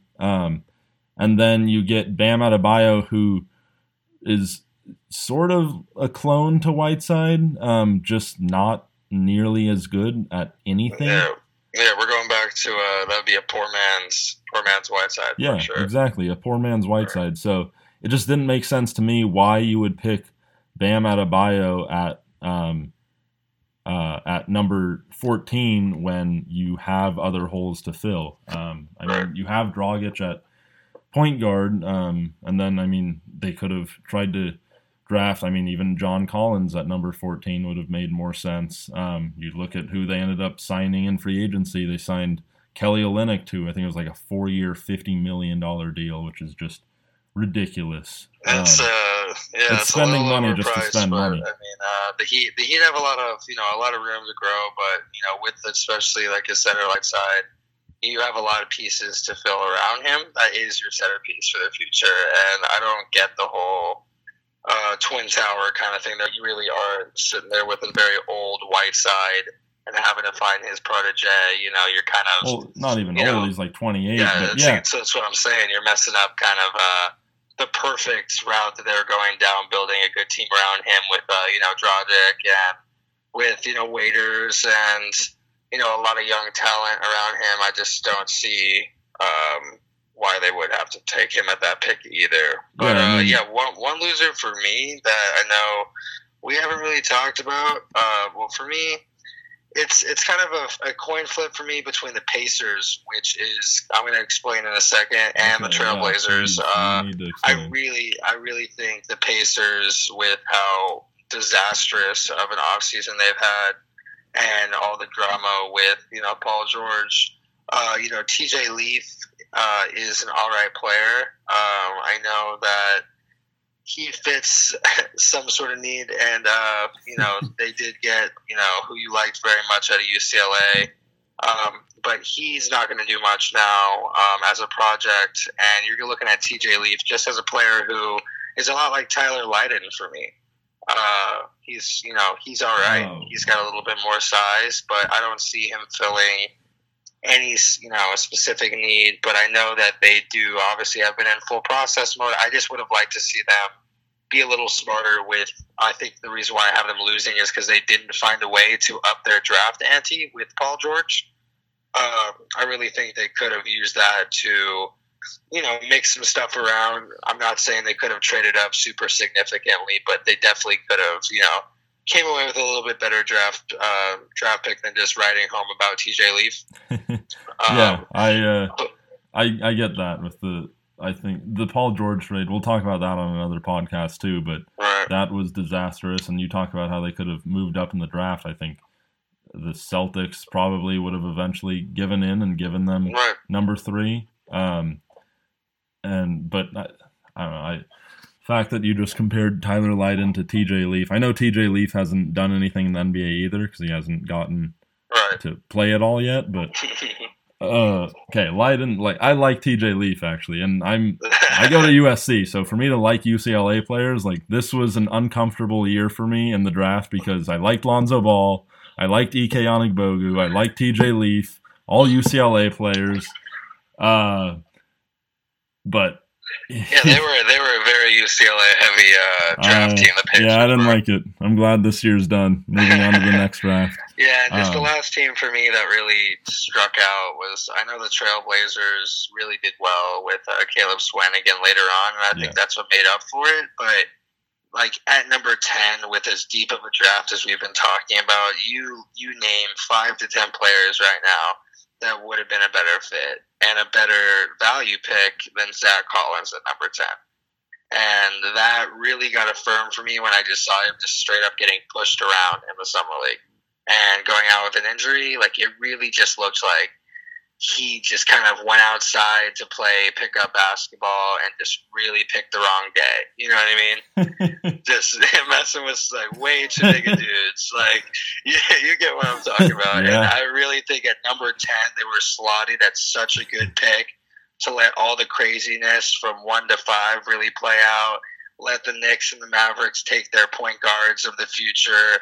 And it was really kind of their pick of the crop at that point. And for them to go with Zach Collins was such a disappointment for me. Yeah, I think Malik Monk, even though they have CJ McCollum, someone that they could have brought off the bench, a nice scorer for them, and Malik Monk would have made a lot more sense. Obviously, Donovan Mitchell, knowing what we know now, just being able to see him in Summer League would have made a lot more sense. Even John Collins, with what he's shown in college, and bringing it on to Summer League, he's 6'10", 19 years old. He's a young sophomore. He averaged a double-double in college, 19 points, 10 rebounds, and he came out and pretty much put those same numbers up in Summer League. So at least that guy's quick, efficient, big, and he's putting up those numbers there, more towards a 15 kind of projected pick. But then again, to me, so is Zach Collins. Yeah, I think if they were trying to target a power forward, I think John Collins or TJ Leaf would have made more sense than Zach Collins. Right. So, all right, so moving on, I know we had planned to talk about the Kyrie Irving trade request, and we were going to dive into a little bit more depth on that, but this podcast has been running a little longer than I think either one of us planned to, so I think as long as you're okay with that, maybe we'll save that for our next podcast. We'll leave that for another podcast. But of course, the first podcast, we got to come out and give everyone a taste of what they're going to be in for this foreseeable future. But it's been a super fun podcast. And we wanted to definitely just catch up on the craziness that has been the off season so far, because as a fan, I've fallen in love with basketball again, as I do every single year. But this season, I couldn't predict one thing that's happened. I'm telling you, there's been a complete craziness going around that I think people who don't like basketball can really get into. You know what I mean? Yeah, so I think this offseason every offseason is fun. Once free agency rolls around, you try to see where players are going to go. There's people constantly looking at free agents' Twitter accounts to see any hints to know where they're going to go. But, this offseason, it started right away. You had the Paul George trade, the Chris Paul trade before free agency started. It just seemed like this offseason was just so much more jam-packed with excitement and unforeseeable stuff that happened around the NBA that you never would have expected to happen. So first off, if you're still listening, thank you.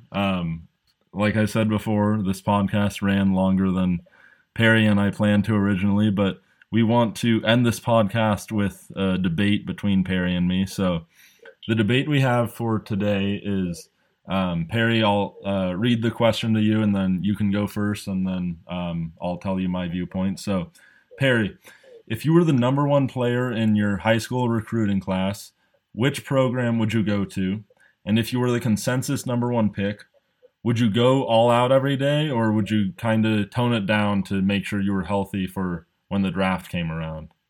This is a huge topic that blew up me and Corbin and our other friends that were talking about this the other day. But, for me, I look at every level of basketball, sports really for that matter, but every level of basketball just as, a stepping ladder, it seems as basic as that is.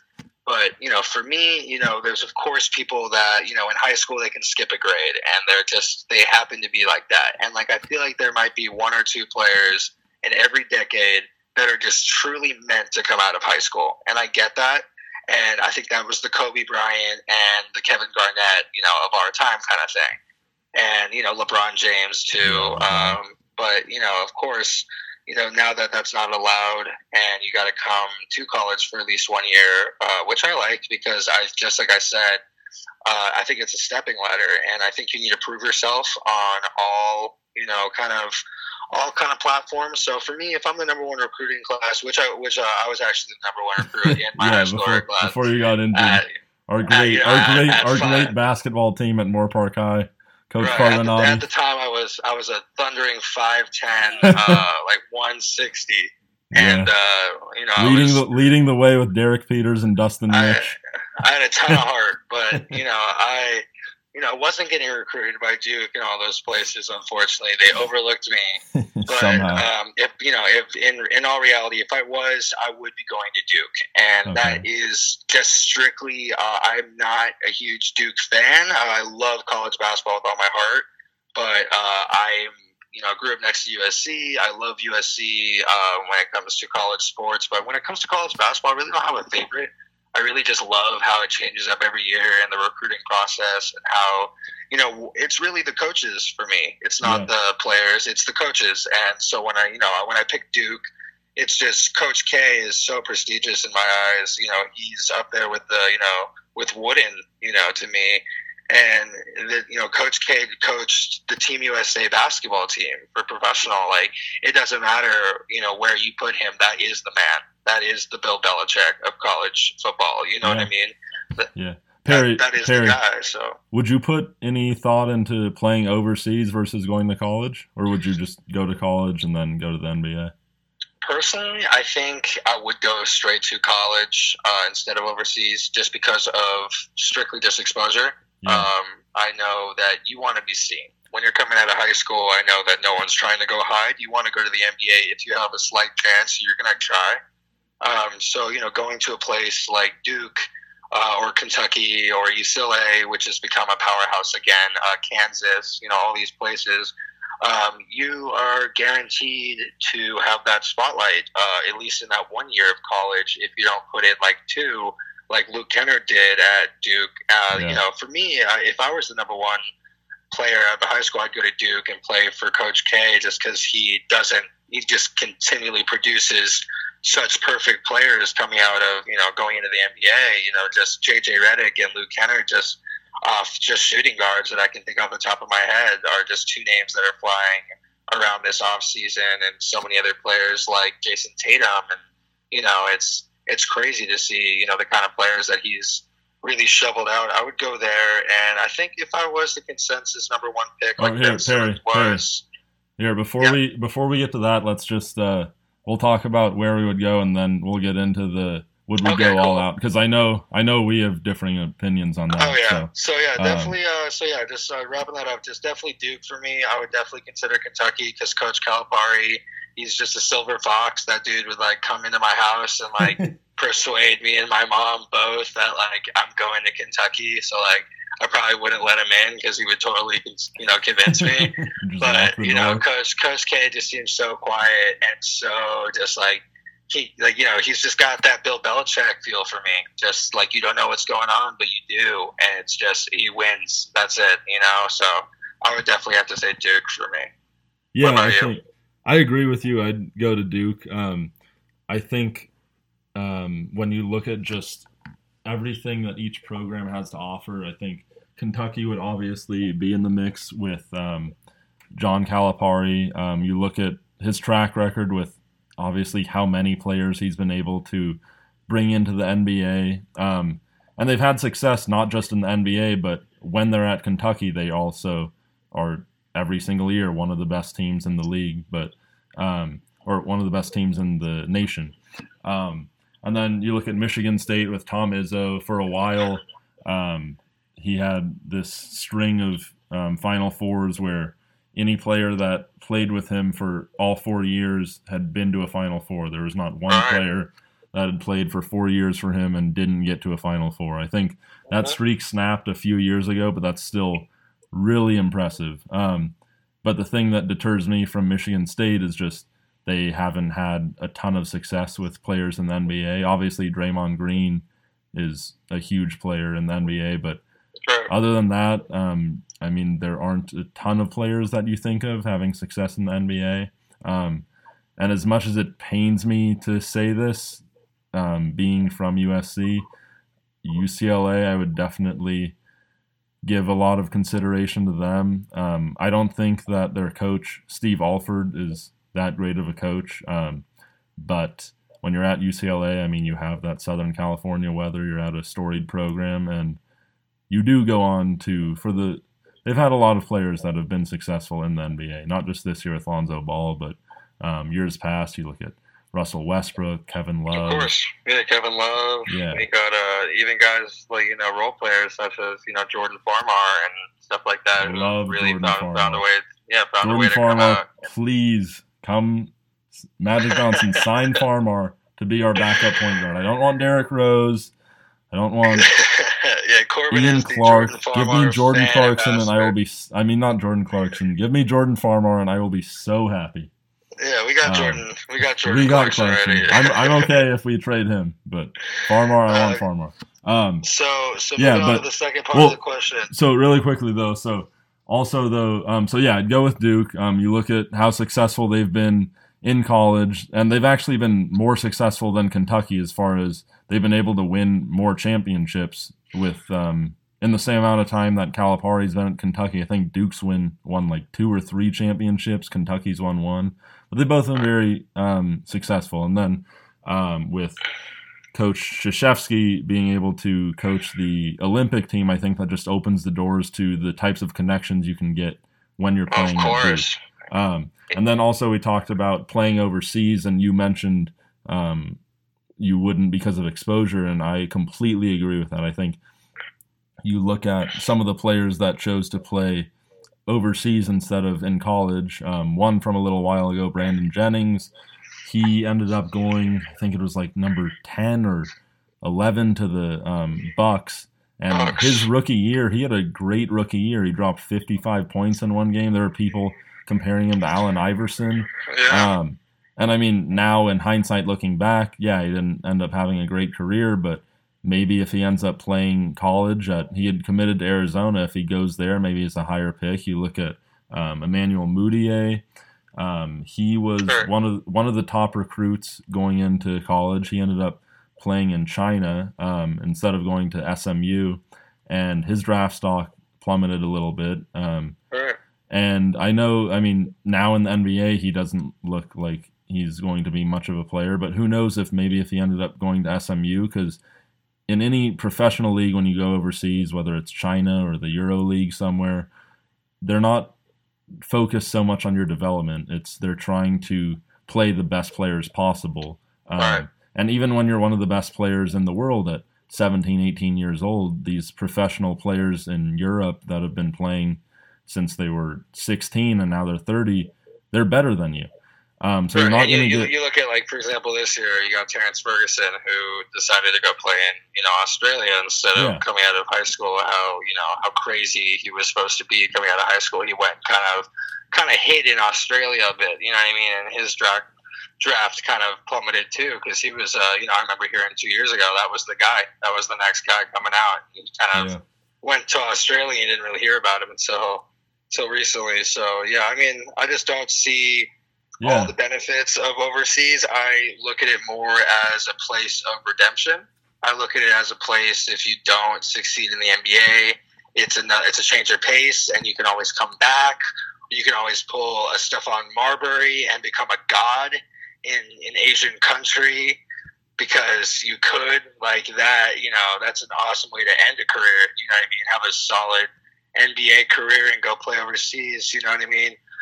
Jimmer Fredette, right now, he's doing amazing, actually. I believe he's in China, and he's talking about an NBA comeback, but, he really didn't pan out the way everyone thought he was going to coming out of BYU, and kind of just, took a year or two away from the spotlight, went to go play on a different team, I believe in China, and now, he's got that rapport and confidence to come back. So I look at it more of a place where you should go if you're looking for a different kind of competition and maybe to change your game. But it's coming out of high school, I see really no advantage to going to play overseas rather than going to any kind of college program. You just saw Fultz come out of Washington.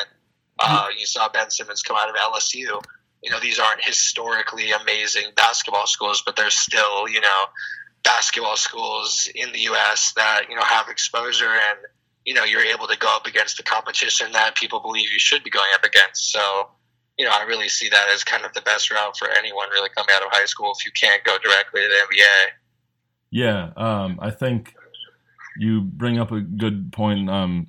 The argument that people try to make with playing overseas is, well, then you get to make money. You're not being exploited playing in college and not making any money, but you make maybe a few $1 million playing overseas. If you're lucky, I think it might even be less than that for the 1 year. And then, I mean, the money that you make overseas, you lose it with, for the most part, your draft stock falling, and the less money you make on your NBA contract. So I don't see why anyone would go play overseas. Just play your 1 year in college, get the good type of exposure instead of not really getting any exposure, and then go make your millions in the NBA. So that kind of segues us to the last part of the debate, where it'll be more of a debate because we have differing opinions.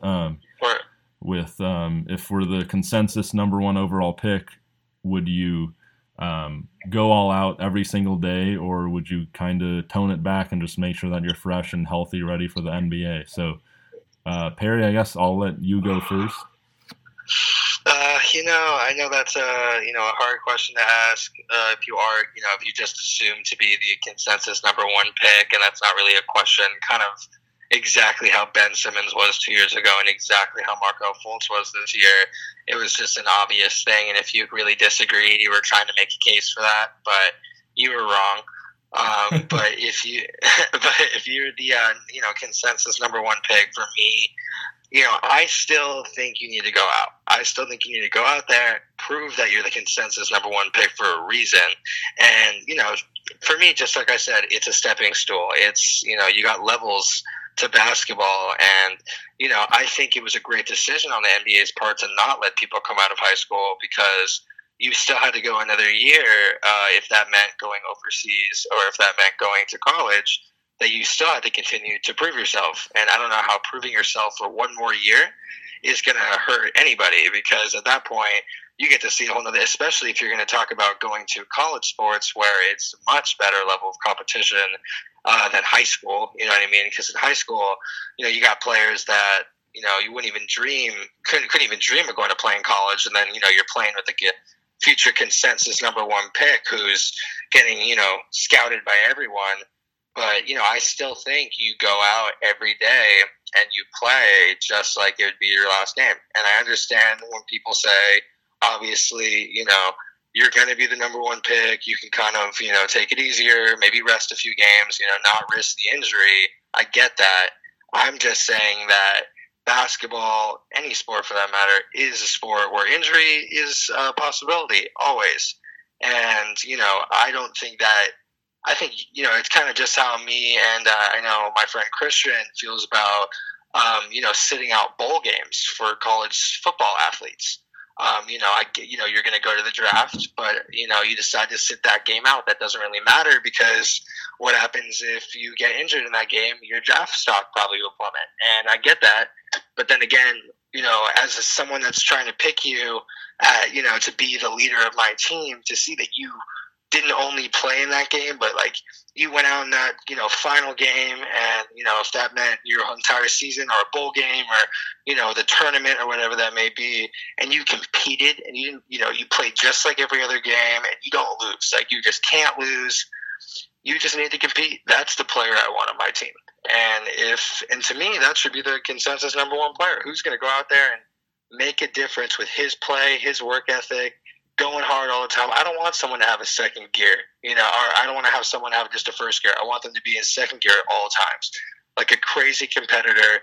And, you going to college to play, that is a blessing, of course, to be able to go to a university for free and, go play college. And I think we forget that they do get to have a year in college as well, which is extremely, fun and beneficial for, just anything really. Just going through college, at least a little bit that they get to experience is, a amazing experience compared to, spending a year, in another country playing overseas, which would still be awesome, of course. But, going to college and playing for a collegiate, program that has such, history behind it, you not only play for, you also play for another coach.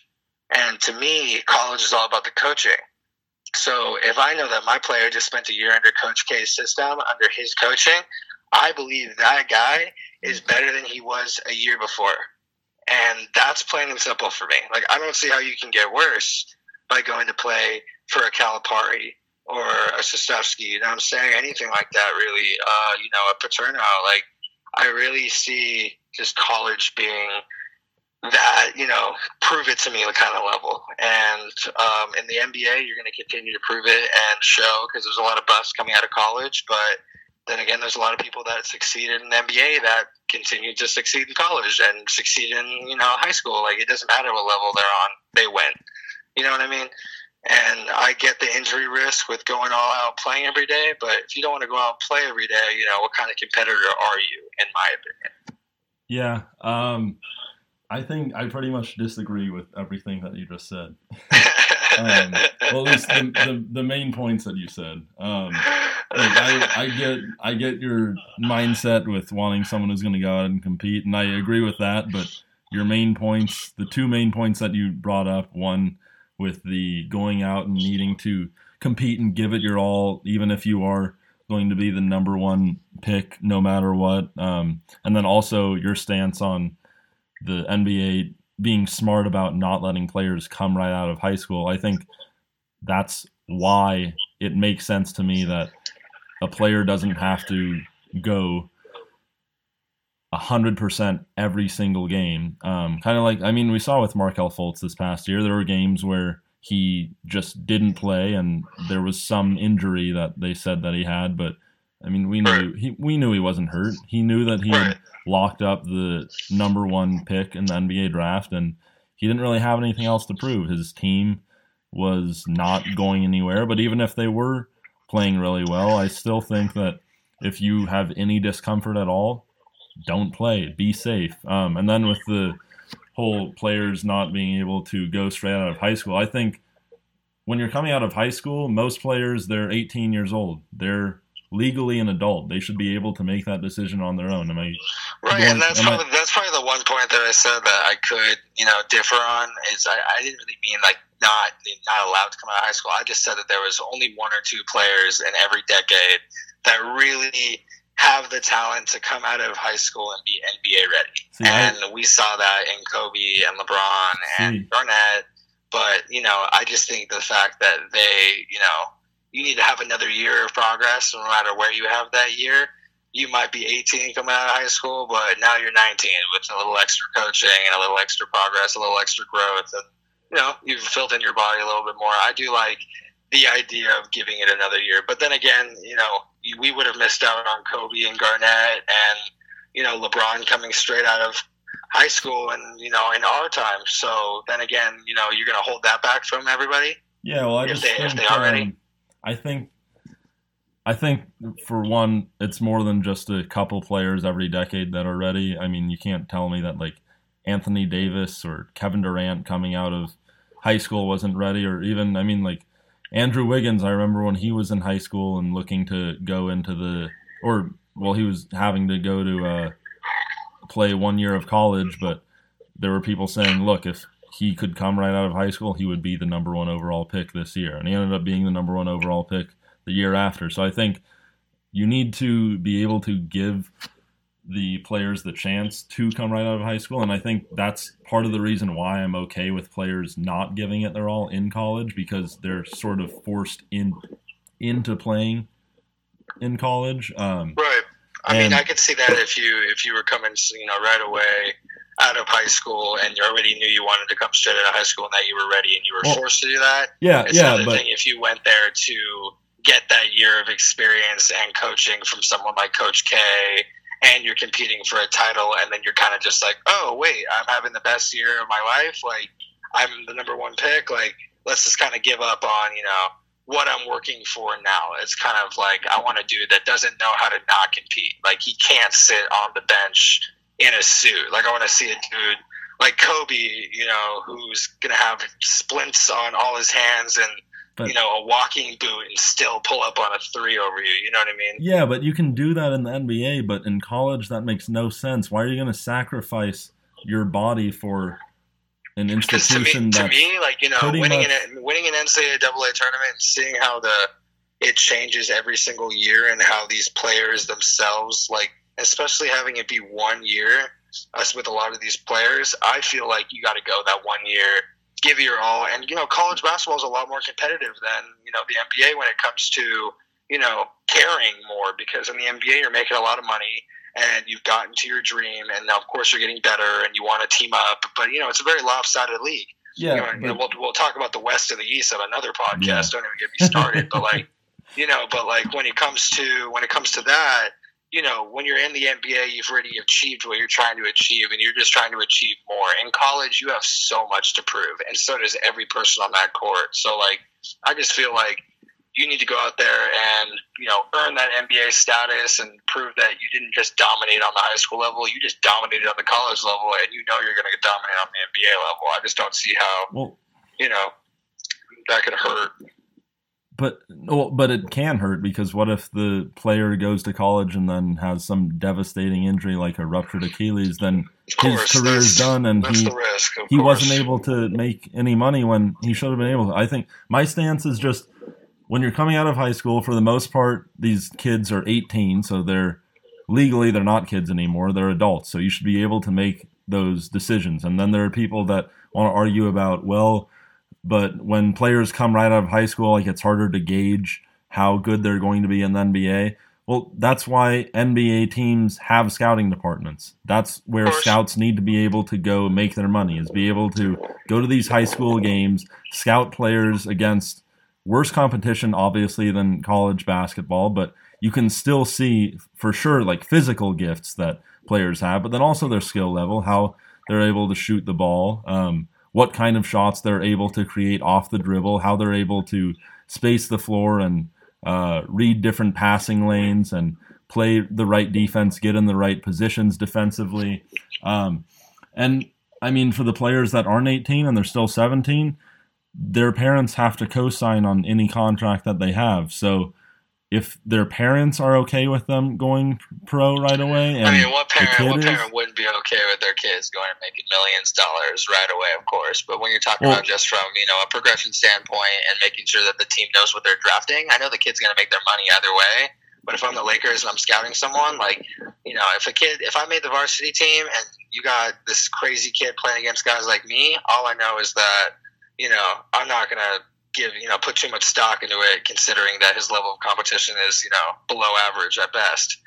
So when you're looking at, other guys who were recruited to college, it's like, wow, these guys were all on that level. He's still not just competing. He's the best, the consensus number one pick. He's proved that, throughout the next level of play. I just, of course, I think I agree with you that there should be an option to let them out of high school, and some circumstances, could, of course, happen that way. But I do see why, the 1 year of college is beneficial, to say the least. And at least from, me evaluating a player, seeing them on, in college and how they play definitely matters to me. Of course, it's not going to define them, but, coming out of a Duke, I expect you to be a seasoned, a guy with experience under Coach K, who knows what they're doing and is ready to play, in the NBA where the competition's at the ultimate best. So, but I do see the one thing with injury where, you can always, anyone can injure themselves walking across the street. But, when you're putting yourself in a competitive basketball game, one injury could, ruin your consensus number one pick. But then we're into the talk about money, and that's just making more money or not. If you're good enough, you're going to make it to the NBA. It's just, proving yourself, in my opinion.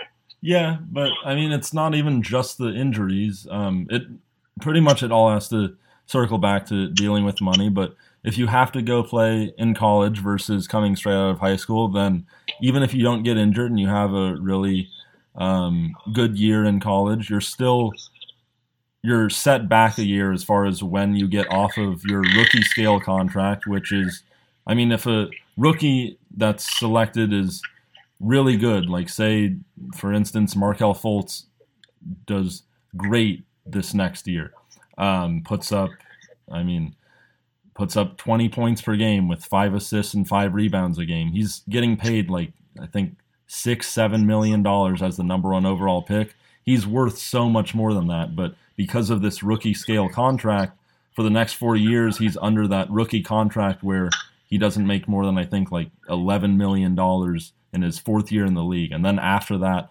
that's when he can go make his big contract. So when you force players to have to go play in college versus coming straight out of high school, it sets them back a year as far as when they can go make their real money. And I know it seems ridiculous to say, well, I'm saying that they aren't going to be happy enough with that $10 million a year, but look, if you're good enough to where you can make $20-25 million a year in the NBA, you should be able to as soon as possible. I like the rookie contract because obviously when you're drafting in the NBA draft or any draft, whether it's the MLB draft, NFL draft, like you don't know exactly how they're going to do. So you have those 4 years to see exactly how great they are, and it kind of protects yourself against, imagine if in the NBA draft there was no rookie scale contract and each rookie just negotiated with their teams on what type of contract they have. Now imagine that the number one overall pick in the draft gets signed to this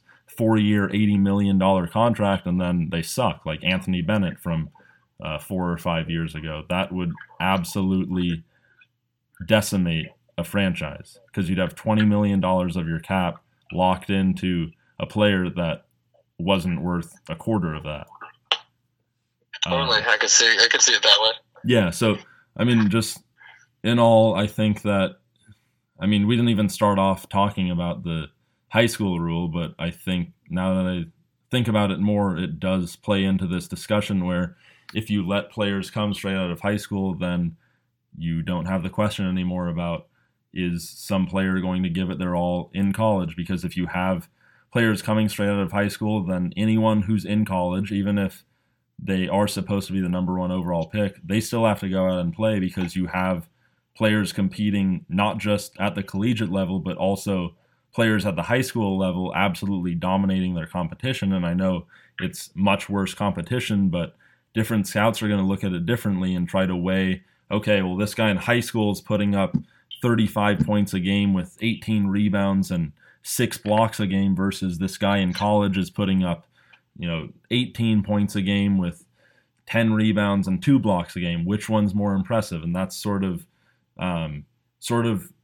up to each individual scout to decide which one is more impressive. So I think that sort of does away with the whole if you have to compete every day in college, because I think you would have to. All right, I can see that. I definitely just think just kind of refocusing back on just being the consensus number one pick, and I think it kind of drifted a little bit more towards the one and done rule. Yeah. Just the consensus number one pick. It's just a matter of if you feel your inner competitiveness, outweighs being smart on being careful about risking your draft stock, and obviously messing that up by going to college and getting injured. But then again, you're also going to have to put that risk on every player every year, any sport. So right, yeah, I think that's just look, you have your own opinion on that, and I just we're just going to have to agree to disagree on most of it. Yeah. All right. Well, I just want to reach out to whoever's listening and just say thank you so much for sticking with us on. We promise to be our longest podcast. Yes, for sure. None will be. We will not have another 2-hour podcast. I promise that. But if you do give us a chance to listen to the whole thing, we promise you'll be more informed than you were before.